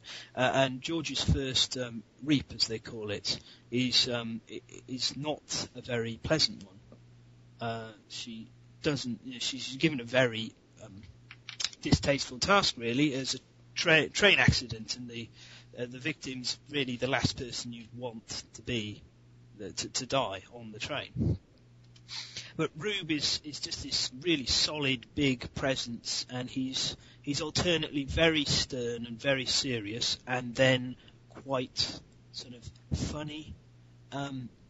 Especially the way that she keeps letting him down, and he's just like, I'm very disappointed in you, Peanut. Sometimes you really, really just right off. So who did he play? Who did he play on Princess Bride? On Princess Bride, it's Inigo Montoya. Oh my gosh! Oh yes, Inigo Montoya is in Dead Like Me. Yes, indeed. Oh my gosh! Now I have to watch it for sure. Hello, my name is Rube Sofa. I am dead, prepare to die. Yes. Oh wow! Oh my gosh! Yes, Inigo Montoya. He's sort of the head of this group of Reapers. Okay. There are several others. There's Mason, who's played by Callum Blue. It's like it's basically a bit of a roguish type scoundrel guy, constantly chasing after a high, looking to get cash any way he can. But a nice guy underneath it all, when he's not busy stealing somebody's pants and all the money that's in them. There's Roxy, who's played by Jasmine Guy. She's in the Vampire Diaries now. Oh yeah, I love her on the Vampire Diaries. She played Grams.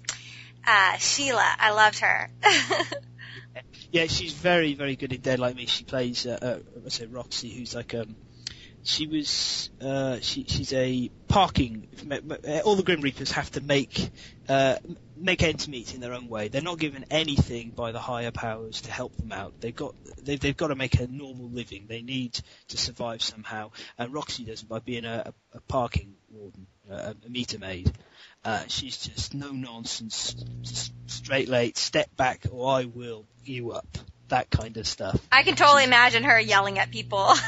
She doesn't actually yell. She's just really forceful about it, and and that's one of the things about Dead Like Me again is this struggle they're having to make ends meet from day to day. Some of them more than others, like Rube. Generally, you don't see him trying to survive from 1 minute to the next. He's more kind of just there as a constant presence.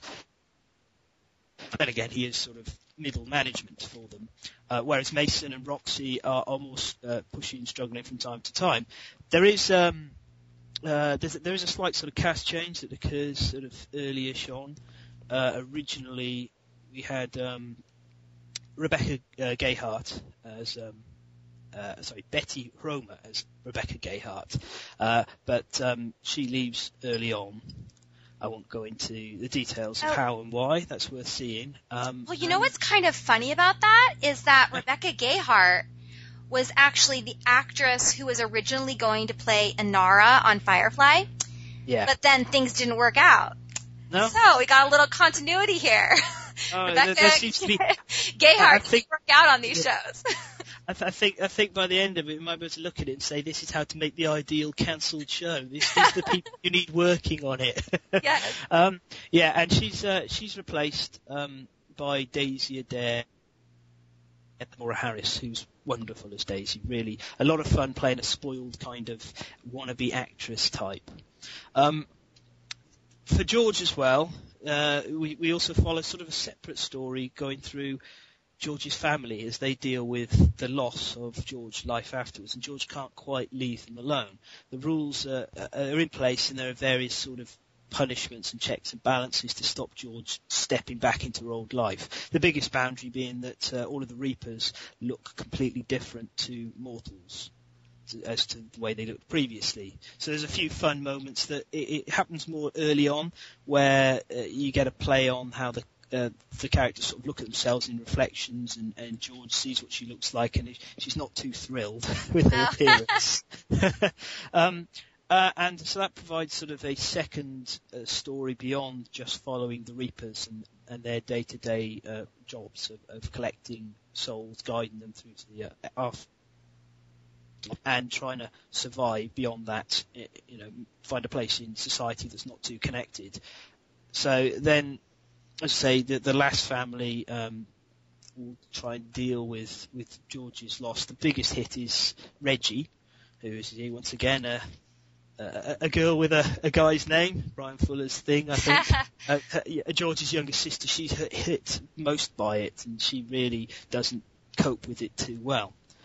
And it's nice to see that, because they're almost completely separate stories with very little going between them, but it all sort of ties together well. It doesn't feel like jarring. You're not like looking at the bits with Reggie and going, "Oh, get back to the Grim Reapers."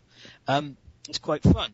But there's also a third thing, which is eventually George settles down and finds himself a job working in Happy Fun Time Agency, I think it is.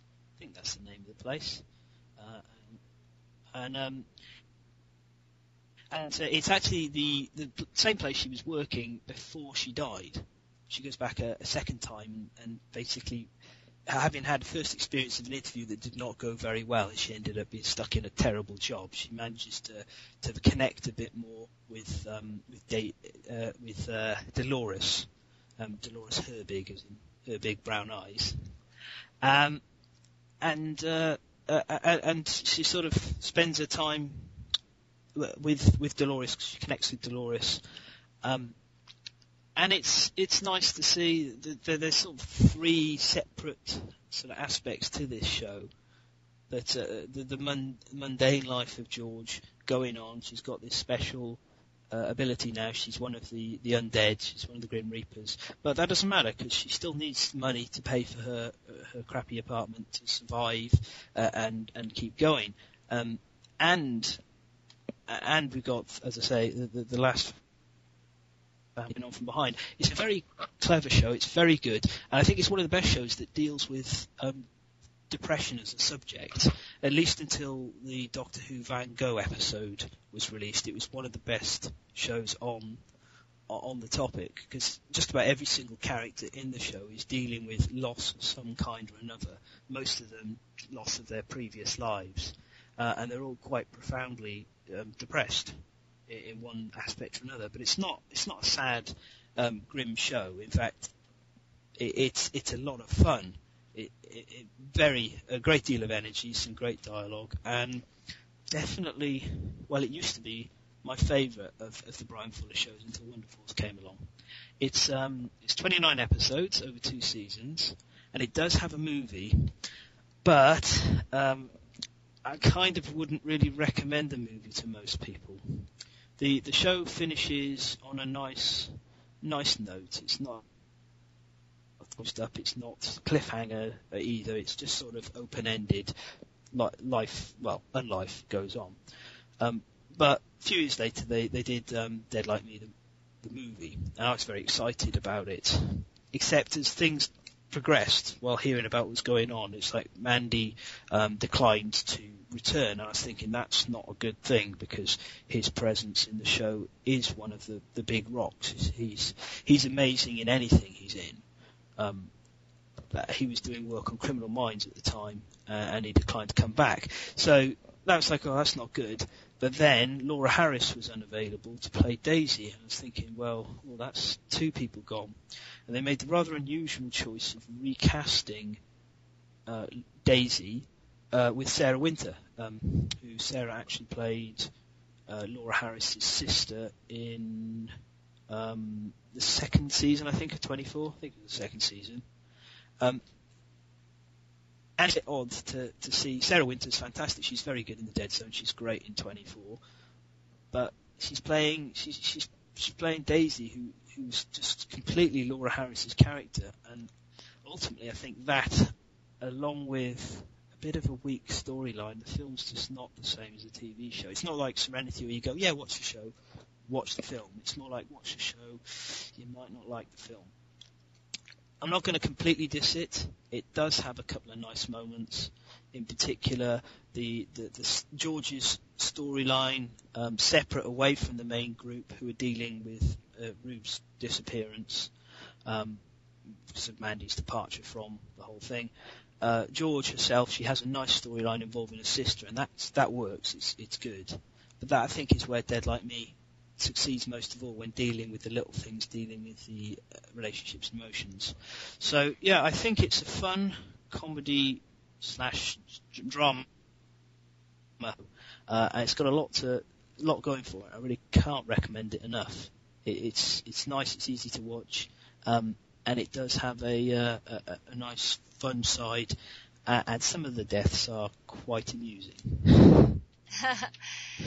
Yeah, I have to say, this definitely seems to something that I would like, so I am definitely adding it to my list. Very long list.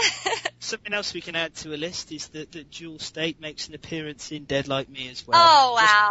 Just one episode, but she's in it, and she's very different from Kaylee and from appearance in Wonderfalls. So yeah. Oh wow, that's so funny. Yeah. So she's in 4 of the shows on this list. 1, 2, 3, 4. Yeah, wow. Go Jewel Staite. I guess she is definitely also the key to having a canceled show. Yeah. Although she was in that one, I never watched Stargate, but I think she was like in Stargate Atlantis for a long time, but I never watched any of the Stargates. Have you watched any of those? No. Yeah. I haven't, no. Stargates, I didn't really enjoy the film too much. I thought it was okay. I didn't like the concept enough to want to watch as a TV series. But as I said, I'm not big on the sci-fi. I don't just jump at stuff because it's sci-fi. In fact, if I'm honest, maybe I kind of shy away from it a little. Perhaps I'm a sci-fi snob, I don't know. I did watch Battlestar Galactica though, so. Well, I was about to say, I was like, well, I hope you've seen Battlestar Galactica. Yes, I did, yes. I feel like Firefly and Battlestar Galactica, are sort of a subgenre of, they're a type of sci-fi that I like. And I think they are sci-fi, and I like sci-fi, but I think there's a lot of variation within that genre, and, and I think, with Battlestar and with Firefly, there's no aliens, and I mean, I guess there are robots in Battlestar, but they look like humans, and so there's no like weird aliens or anything. Which and it's a more and unlike like Star Trek and stuff like that, it's like a very dirty sort of hard life that they're living. Yeah. Nothing is sort of clean and shiny, and so it's it's a certain type of sci-fi, but I don't know. I think I kind of became a sci-fi fan through those two shows, but I haven't watched as much sci-fi since then. But I mean, of course, I'm a Star Wars fan. But like, who isn't? Ooh, are you not? I'm not exactly a Star Wars fan. What do they do to you in England? You don't watch Star Wars? I grew up. I'm going to be very stereotypical now. I grew up with A New Hope, and I used to watch that every time I with my parents on video, to the point I wore the tape out. I can still quote large sections of the movie. Not something I'm proud of. But it is, in all honesty, it was for me. I'd stopped watching for a while anyway. I sort of started, I wouldn't say grow out of it, but there was so many other things to watch, and I think I'd seen it enough. But it was the prequel trilogy that really, for me, I watched all three of them when they were out in the cinema, and The Phantom Menace it had some good moments, it had some bad moments, but I still think Duel of the Fates with Darth Maul is fantastic. It's a really great piece of cinema. I'm not so keen on the pod racing, a little bit too long for me. But by the end of those three, with Vader stepping off the Frankenstein table and going, no! I then watched A New Hope a few weeks after that with my friends, and Vader stepped in through, that menacing moment where right at the start where the door opens and out he comes for the first time, and I looked at it and I went, no! And walked out of the room, and I've never watched it since. I just couldn't. It's something about it. It ruined. I wouldn't say ruined, but it just. Well, yeah, I will say ruined. It ruined Vader for me. I couldn't take him seriously anymore. He used to be in my childhood this big, menacing, threatening, very cool, very dangerous figure. And then, he'd lost some of the mystery to it. I honestly haven't watched it since. So I don't hate Star Wars. I certainly don't. I've lost maybe my that way was the title of this podcast. I don't hate Star Wars. Oh wow. Yeah. I still love Han Solo though. I know. I mean, Han Solo, ashamedly, definitely one of the better film characters ever made, and he's inspired so many other characters. Like, I think Malcolm Reynolds has a lot to owe to Han Solo. And I feel like, sort of as a child, watching him, it seems like, it's sort of like, I tend to like characters like Han Solo because at a young age, sort of falling in love with Han Solo now, it sort of changed my view of what I think, the ideal guy is. I'm like, oh yeah, smuggler. Okay, yeah. Smuggler, jerk, looks after himself with maybe a little bit of a heart of gold at the end of it. And who's scruffy looking? Yeah, scruffy looking for sure. Mm-hmm. Yeah. Yeah, I mean, for me, I think it is sort of a childhood love thing that, and it sort of depends on how you end up, once you grow up, how you react to those prequels, if we're sort of our generation. You have the childhood love, and then can you get past the prequels or not? I'm kind of fine with them. I mean, I'm not going to rewatch them a million times, but I guess Star Wars for me is sort of more of a feeling than really even the movie. Plus, it's such, so much part of pop culture. I just feel like I make Star Wars references without even knowing it. Like, it's just part of my language. Yeah. I don't know. It's just like Star Wars references. Like, I know you're pretty early on Lost, but like on Lost, they'll do it a lot. Like Hurley will make Star Wars references, and it always makes me smile when any character does, because it just kind of seems like me and that character who made that reference share something, you know. Yeah, well, they are very, very quotable films, and there is an awful lot in them that is great. And I think the Empire Strikes Back, I think, is one of the finest films ever. It's brilliant. I can't get myself to enjoy them the way I used to, and maybe that's because I loved them too much as a kid, and I really probably had a different idea of what I was going to see. Yeah. Prequels. Maybe I'll get over it one day. Yeah. But this isn't a Star Wars podcast, so moving on. Yeah.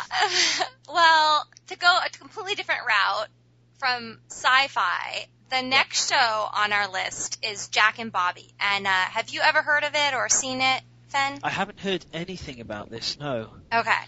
Well, I just discovered it via Twitter, actually, because I am very susceptible to suggestion on Twitter. Yep. People mention something and they're like live tweeting from a show, and I'm like, ooh, what's that? And shiny. Ooh, shiny new thing I've never heard of. How exciting! And I think actually I had heard of Jack and Bobby when it first aired, because it aired in 2004 on the WB, and I was a WB watcher, so there were previews for it and stuff, but it never really like appealed to me. Like, that was back when I was watching Gilmore Girls and Smallville and stuff. And but now, like, having watched Everwood and all that, this is actually developed by the same guy who did Everwood, Greg Berlanti. Right. And the concept is that it's sort of a faux documentary from 2049, like, so way in the future. So sci-fi then. Sort of. It's, well, it happens in the future, but it's not really sci-fi. But it's like this documentary about a former president, Robert McAllister. And so, in the process of these people in the future talking about this former president, Robert McAllister, we then have these flashbacks to his current life, or to his past life, which is like in our day. So he's growing up in the early 2000s as a young boy. He's like 11 or like 12 or something when the show starts, and he has an older brother, and there's two boys, Jack and Bobby, from the title, as you can tell, and they're definitely playing on the whole Kennedy thing with that title and with these two boys, because you've got Jack and Bobby, and one of them's going to be a future president, and the other one's going to have a great future as well, and sort of what will that future be? And so there's a little bit of a mystery, you're sort of you're getting little bits and pieces from the documentary in each episode, and you're getting little bits and pieces of their past too. Yeah. So it's a pretty awesome concept, and I was actually surprised with how fascinated I was with the stuff in the future, like, which is just people talking to the screen, like it's a documentary and they're interviewing these same people. But I was actually really I wanted to know what happens in the future, and normally, sometimes a concept like that wouldn't necessarily work because you might not have the same drama, but because you get so invested in their childhoods, which you're watching happen, because you've got Jack, who is the older brother, and he's like a 16-year-old or something, although he's played by somebody much older and very cute. And then there's the young, like, 12-year-old boy, and just the relationship between the brothers and the different things going on in their life. They have a single mom, played by Christine Lottie. Her name is Grace, and she's sort of a mess. I mean, she's like very left-wing liberal. She's a professor, but she's very strident in all of her views, and so she can be a little bit unlikable at times because she's always like forcing everybody else to like listen to her opinions a little bit. And so even though I tend to agree with her, it's hard to kind of like her sometimes because she is just kind of one note a little bit. She's a little bit extreme. And then, so she works at this, but she's very educated woman. She's, like I said, she's a professor, and at the university where she teaches, a new president comes in, and he's played by John Slattery, who I know now as Roger on Mad Men. And John Slattery is just so John Slattery in every role he plays, and this is like just the same. The Sean Connery School of Acting. Yeah, but he drinks less in this show. But he's just very charming. I mean, I just think there's just something very charming about him. Yeah. And he comes, and Peter Benedict, who he plays, has a daughter who, of course, is the same age as Jack. You know, and so there's sort of this love interest between his daughter Courtney, played by Jessica Paré, who is really quite good and is now on Mad Men as a secretary. And also Jack, the guy who plays Jack, Matt Long, is also now on Mad Men. So it's like a little Mad Men, there's a little Jack and Bobby reunion going on Mad Men right now in season 4. It's stuff you haven't seen yet, but no, I haven't, no. But when you get to it, you'll be like, wow, there's a lot of people from Jack and Bobby on this show. If you ever watch Jack and Bobby.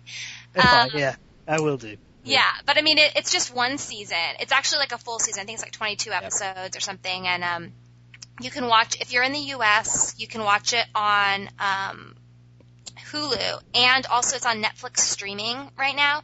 And there's also the WB.com, which I don't know if you guys have access to it in other countries.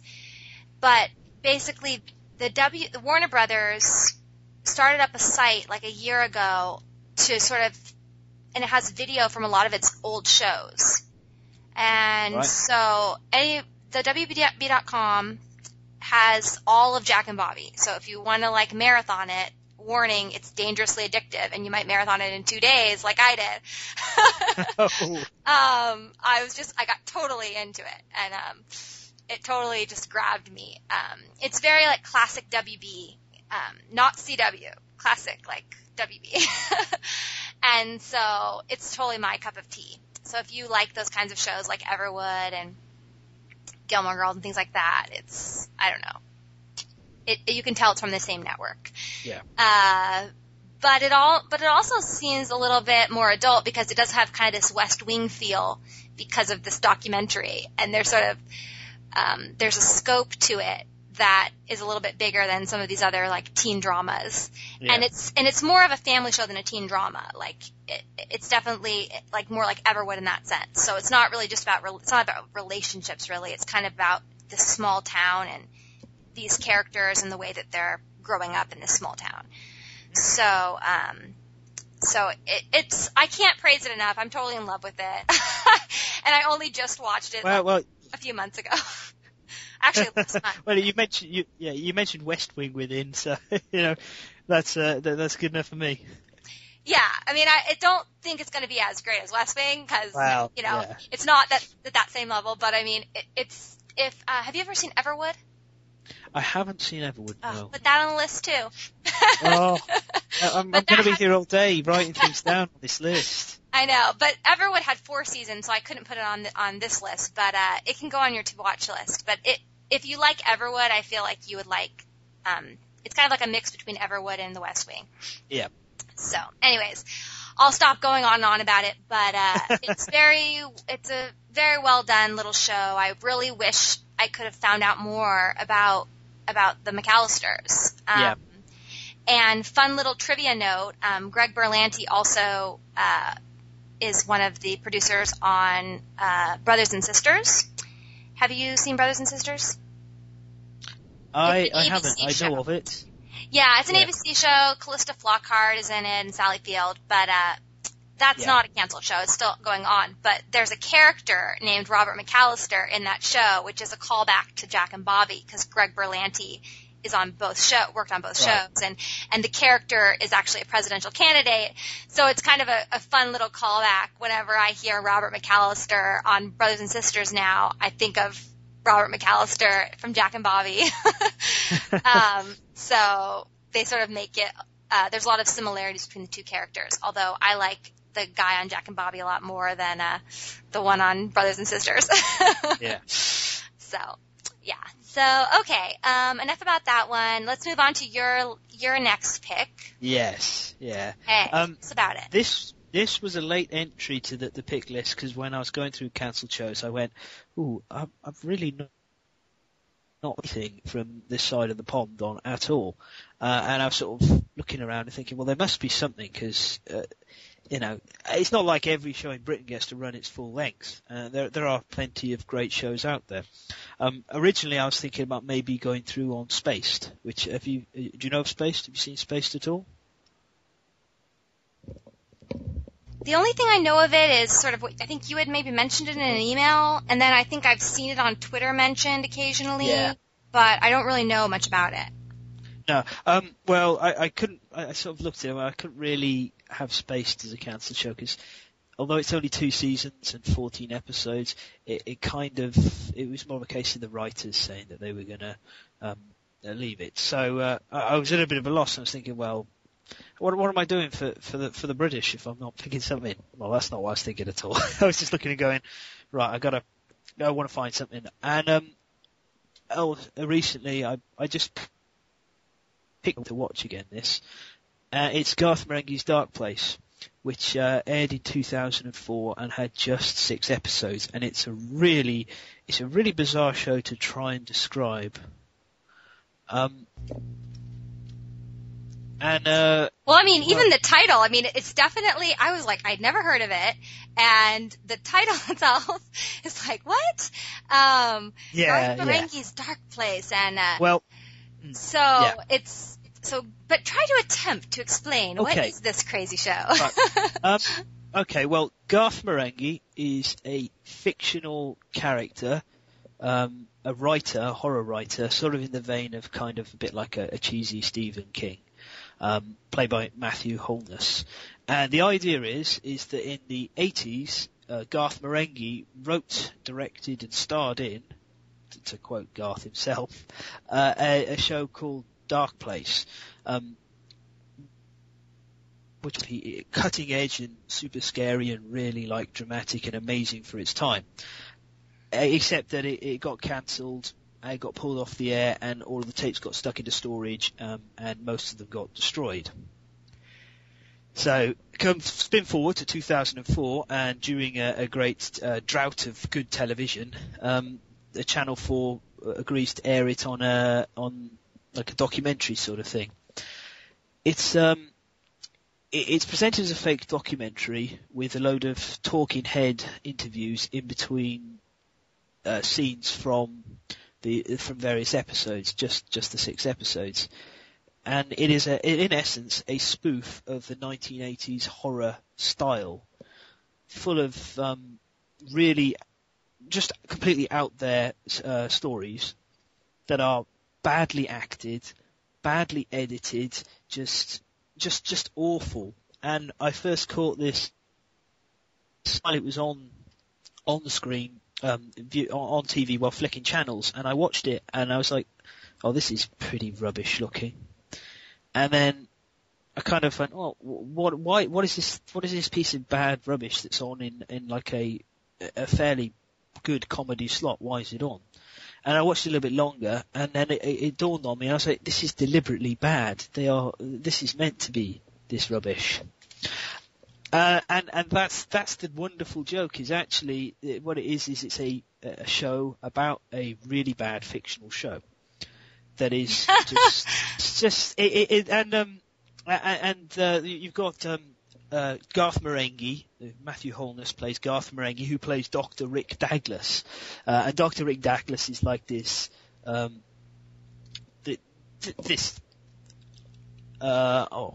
he thinks so much of himself, and he's like this occult expert, and he's always to run around corridors. He's a great shot and a brilliant fighter, and he knows everything. He's sort of very kind of like Garth Marenghi, clearly loving himself. And then you've got Matt Berry, who is he's in the IT crowd as well. He's fantastic in that, and he plays, well, his character in Dark Place is Dr. Sanchez, and he's a good-looking.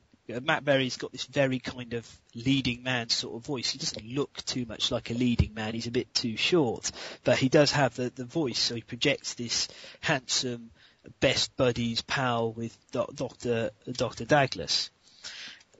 Then we have Liz Asher, who she is in she's played by Alice Lowe, and within the context of the show, within a show, she's like the stereotypical 1980s woman. Deliberately misogynistic kind of portrayal. There's lots of not exactly disrespectful, but sort of remarks of, "Oh, you're only a woman," sort of thing, as in the time. But within the universe of Garth Marenghi, Liz herself has disappeared. She's as far as the other actors are concerned, she might be dead. So there's a bit of an ongoing joke about that. That's why she's not in any of the Talking Head interviews at all. Finally, we get to the guy who really sells it and nails it. And I also have problems pronouncing his surname. He's from the IT crowd as well. Richard Ayoade, I think is how it's pronounced. I probably got that wrong. He plays Dean Lerner, who also appears later on in Dean Lerner Man to Man. And Dean Lerner's like Garth Marenghi's publisher. So he's the one who sort of like tends to yes man for all Garth Marenghi's ideas. He's also in the show, and he's just so awful. Most of the worst scenes, and by worst I mean best, revolve around him because Dean is portrayed as this man who just cannot interact with other people when acting. So you get him sort of staring into the camera, all of the conversations involve him talking past people, and the worst edits always occur in between his conversations. So he'll be talking to Dr. Douglas, and then the camera will pan to Rick as he responds, and then pan back, and Dean's like, 1 minute he was holding a clipboard, the next minute he's holding like a cup of tea, and then he's back to holding the clipboard, or he'll have moved position. It's just this wonderfully quirky, awfully edited masterpiece that the amount of work that went in to make it look that bad and incredible.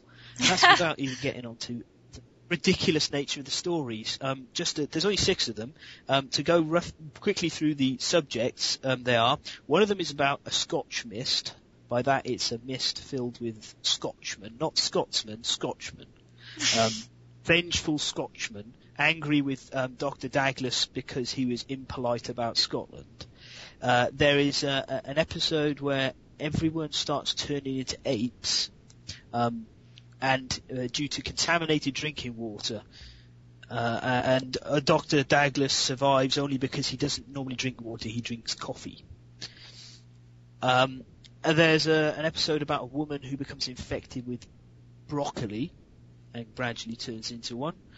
A fairly sort of an episode where basically the introductory episode, which covers, it's Dr. Douglas's best mate,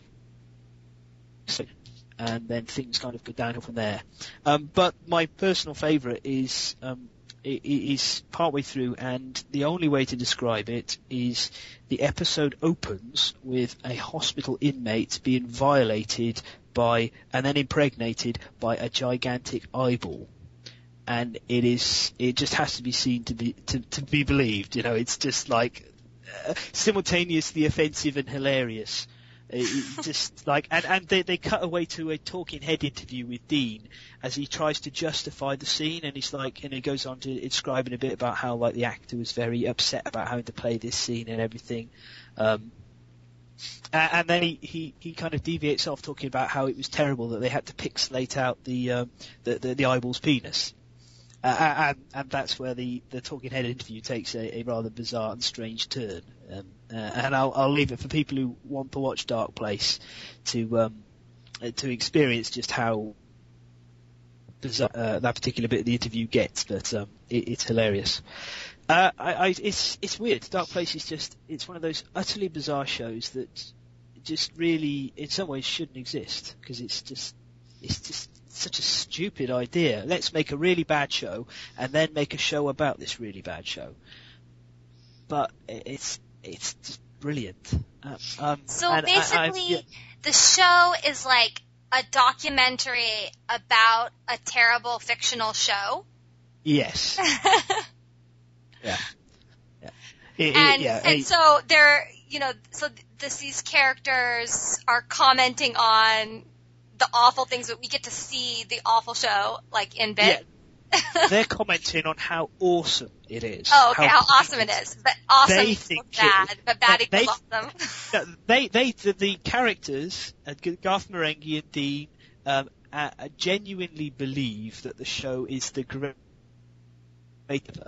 Yeah, they're convinced that it's amazing and it was too cutting edge for anyone to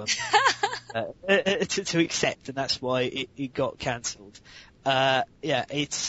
It really just has to be seen to really appreciate how ridiculous it is and how clever it is.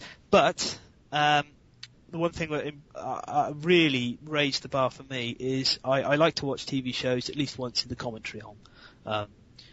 Watching, like, in particular, Futurama is one of my favourites to watch with the commentary.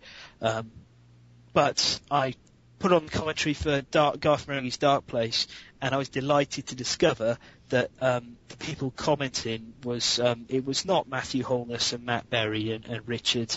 It was, in fact, Dr. Rick Douglas, Garth Marenghi, and Dean Lerner, and them in character throughout the whole thing, commenting as if they were doing the commentary. It's just such a wonderful, just like, really just adds a whole new level. You can watch the show and then you watch the show with the commentary, and it's just a whole another experience. Yeah, that is crazy. So it just had this one season, and did you watch it when it actually aired on? Because I'm assuming this is a British show, right? Very, very British. And so it aired on one of your networks. Yeah, it aired on Channel 4 originally. Yeah. Okay. And did you actually watch it when it aired, or did you watch it on DVD? As I say, I caught it partway through while it was airing, and I saw a bit of an episode, and it sort of stuck in my mind because I realised, I thought, oh, this is really bad, and then I thought, this is intentionally bad. So a few years later, I came across it on DVD after it finally got released. I picked it up and I installed it. But the real litmus test was when I lent it to my father. Because I normally, if I like a show, the real trick is to see if my dad likes it, because he's very particular about the kind of shows he likes. He loves Firefly, for example, and Battlestar Galactica. It's like, he Firefly. Spaced he loves as well. So I lent him this, and he came back and the eyeball scene was just right up his. He loved it so much. He just. And I was like, well, that's it. That's the litmus test for me. I know that this show is really great because I've just handed it to my dad and said, watch this. I didn't give him any indication of what it was like. I just watch this. Yeah. I feel like I need to tell my brother about this show. I feel like he might find it really hilarious. But I don't think it's necessarily a show for everybody. No, it's not for everybody. You either get it and you love it, or you just go, this is, no. Yeah. Yeah. With all the levels, I think it seems pretty clear, why maybe it didn't last.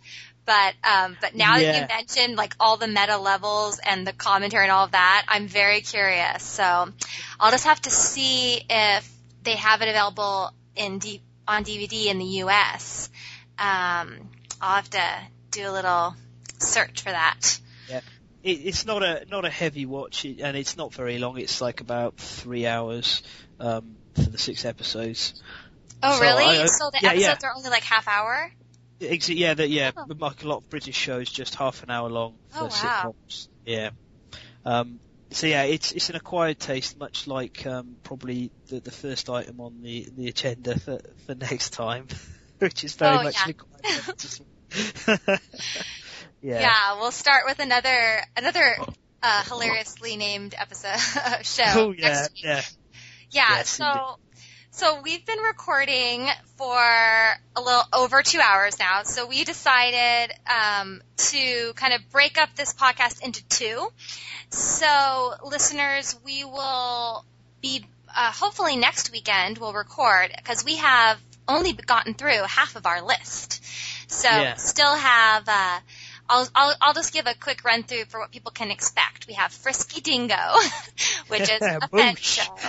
Yeah. And then we have Drive, which is on my list, which is a Nathan Fillion show. Samantha Who on Fenn's list, and Ching Daisies on Fenn's list, another Brian Fuller show. And then we have Terminator, the Sarah Connor Chronicles, which I'm obsessed with, and then Better Off Ted, and Dollhouse. So there's going to be plenty to talk about with those, so we're going to kind of cut this episode into two and end here. But any final thoughts then about some of the shows we've already discussed that we want to say? Well, I think, I think it's really strange because I keep looking at all of these shows and hearing about, and I'm wondering if it's just, I don't know if it's because they're cancelled that I love these shows because they burned really bright, and very short, and they didn't really have a chance to get bad. There's no fat in any of them. They're all right on message. They go quickly and fast.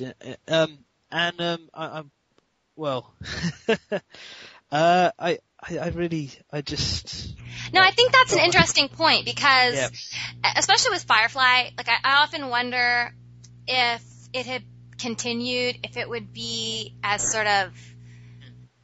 if it would have been as amazing as it was. Yeah. Like, part of me almost is glad that it didn't continue, so it can be this special little small thing that is perfect. And if it had gone on for like 5 seasons, it might have had some bad seasons or some really bad plot points, but it didn't have time for that. Same thing for like Wonder Falls and My So-Called Life. Like you said, sort of not having fat, not having sort of have time and not any time really to decline yet, because a lot of times there are points in shows where they do decline. And Joan of Arcadia kind of did a little bit, like it did kind of have a little time to decline, but then it was starting to get up and then it got canceled. But like these one season ones especially, I think it's almost like part of the magic is that they only had one season. Yeah. So, cause it could have become grating after a while. So I mean, I think that's a valid concern. I mean, but as it is, as they are, these little sets of episodes, it is pretty amazing how they stick with you, and you just, for some of them, you just really want to share them. You just want other people to find out about them, and you just develop this connection with these characters within not that many amount of hours. So I think that's what's kind of fun about these little canceled gems is. You can kind of, and part of it too is you kind of feel special for discovering them sometimes. Like, yeah, you do, even though Firefly has definitely become a lot wider in popularity, there's something sort of special about being a Firefly fan. You're sort of in a club, you're a brown coat, and a lot of people don't know about it, and those people, there's like people who love Firefly and people who don't know about it, and you kind of feel sorry for those people who don't, who haven't heard of it, or, and so there is kind of something, almost a more like intimate relationship with the show when it doesn't have as many viewers. Almost. Yeah, a bit like being in a special club. Yeah. For special people. Yeah. But unfortunately, for obsessive compulsive. Yes, for obsessive compulsive people. Yes, special with quotation marks. But yeah, I mean, but it does become sad when these shows do end up, because they have so few viewers, they do end up canceled before their time, and so then that's kind of sad, because you want your show to be watched enough for other people to, for the networks to keep it on. Yeah. But sometimes if a show is like so popular, it kind of becomes a victim of its own hype. So. Yeah. So it's sort of like, it's hard to get in that middle of the road, between getting canceled and getting overhyped and declining. So. Yeah. Well, I was going to say the indicator normally is something approaching a clip show. That's when a show's kind of gone too far. But I just realised that Dead Like Me actually has a clip show in its run. Yeah, it's terrible because it's not even longest Fire Clip show, and I think it's even in the first season that there is one. Oh wow! But yeah, so there is at least one filler episode in amongst all of that lot. Yeah. Oops. Yeah. I think it's another nice thing about the length is I know it's like less of a commitment. You know, you get the whole experience of everything there, but it's not like you're sitting there and going, right, well, you've got to watch this, you've got to watch The West Wing, and it's like, 8 seasons, or you've got to see all The Sopranos, and that's like six full seasons, and you get through. It's a bit less. It's like, you know, give this a try. It's only 14 episodes. It's 2 seasons. It's you know, it is easier to commit to that. I find. Yeah, that's why I've been watching them. Is I go, well, I know how long this is. I normally have a look to see whether it's going to be whether it went on a cliffhanger or it went on reasonably its own turn. Do go into them because I still haven't quite gotten over if there's a cliffhanger. I'm not as bad as one of my friends who I think it was one of the one of the Harrison Ford Clear and Present Danger. I can't remember the name of the character, but one of those films where he ends and you don't find out the gender of his kid, and one of my friends went livid over that. Absolutely, he hated it. There was, you know. So I'm not that bad, but I still do get a bit like, cliffhangers. You know, I want it to have some closure. Most of these do. Yeah. Even if it's not like total closure, but I mean, I have to say, out of the list, I think Joan of Arcadia is probably the worst ending, just because it just starts this whole new thing in the last episode, and you never get to see that. So, and then once we get to things in the rest of the list, well, we can kind of go more into that.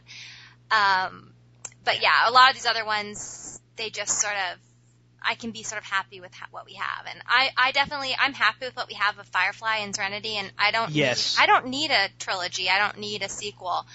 Because I'm almost kind of like worried if we did get one that it would like destroy the magic or something. Yeah. It would be like the Phantom Menace. Oh yeah. See, that's the other thing. George Lucas. See, the Star Wars is like looming in the background over all of this. Like, ooh. And if we don't want to have a prequel situation. Or an Indiana Jones 4, yeah. Yeah, and actually, speaking of Serenity, one of the ideas is because characters do die in that movie, if there was another movie, would it be a prequel? Because then you could have all the characters, and then you have to think about Star Wars and cry, so. So I think what you pointed out, like about being less of a time commitment, it's also less exhausting in that way. Because sometimes there's so much in a big show that's like 8 seasons to go on that you can kind of get exhausted from it. And there are points in the story that are weak, and it can start to change your opinion of it, which is kind of sad. And so if shows do go on too long, they really do change and become something different, and maybe what you originally liked about it no longer is. So, I mean, there's also the flip side of that, which is like Buffy, which is if I have to choose between Buffy and Firefly, I think I would choose Buffy because there's just so much more to love. And when I finally did, even though I watched Firefly first, and I probably think Firefly is like maybe a higher quality show, and it's the one I recommend more because I don't think Buffy is for everybody. Like for my dad, for example, I don't think will ever watch Buffy or never like it, but I think pretty much everybody should like Firefly unless something's wrong with them. But I mean, I understand why like certain people, maybe Buffy is not their type of cup of tea or something. But for me, it's a very emotional connection that I have to that show, and it's probably my favorite show of all time, maybe tied with like Gilmore Girls. Because there's just so much, and there's just so many levels of that story to just go. So I mean, both are good if they're done well. But there's always a danger with going too long and with, so. No, I know what you mean. Yeah, a show needs to finish when it's still good. It has to go out on, you don't want something dragging out and eventually trickling away, and by the end of it you look at it and you go, what happened? When did this turn bad? You want it to finish its own terms with a good, a high note really, if you can, or in some cases a rather depressing note, but with a complete vision, with a proper ending, with the end in big capital letters across the end of the credits. Yeah, this is it, we're done. Yeah. And some of these do get that to a certain extent. Yeah. Okay, well, any final thoughts, or should we go ahead and close? I think we can close, although okay. Maybe I should apologise in advance for what it's going to be like when I start talking about Frisky Dingo. A little teaser for next week. Yes. Oh, no. Yes. Yeah.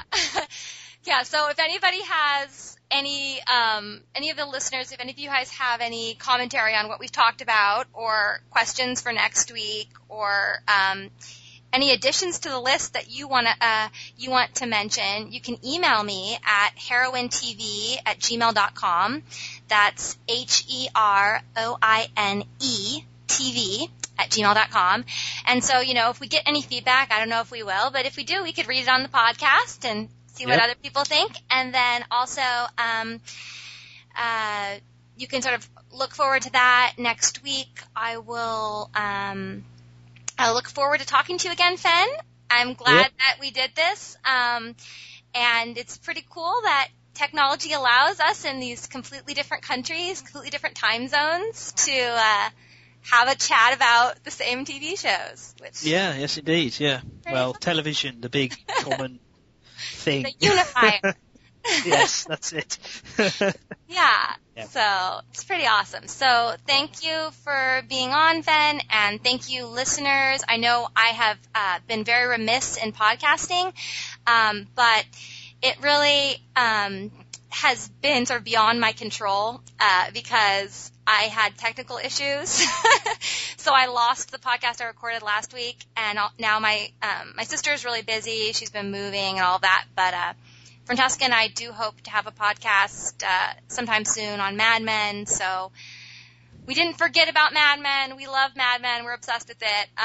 So we're going to do one soon, hopefully. So, okay then. Thank you again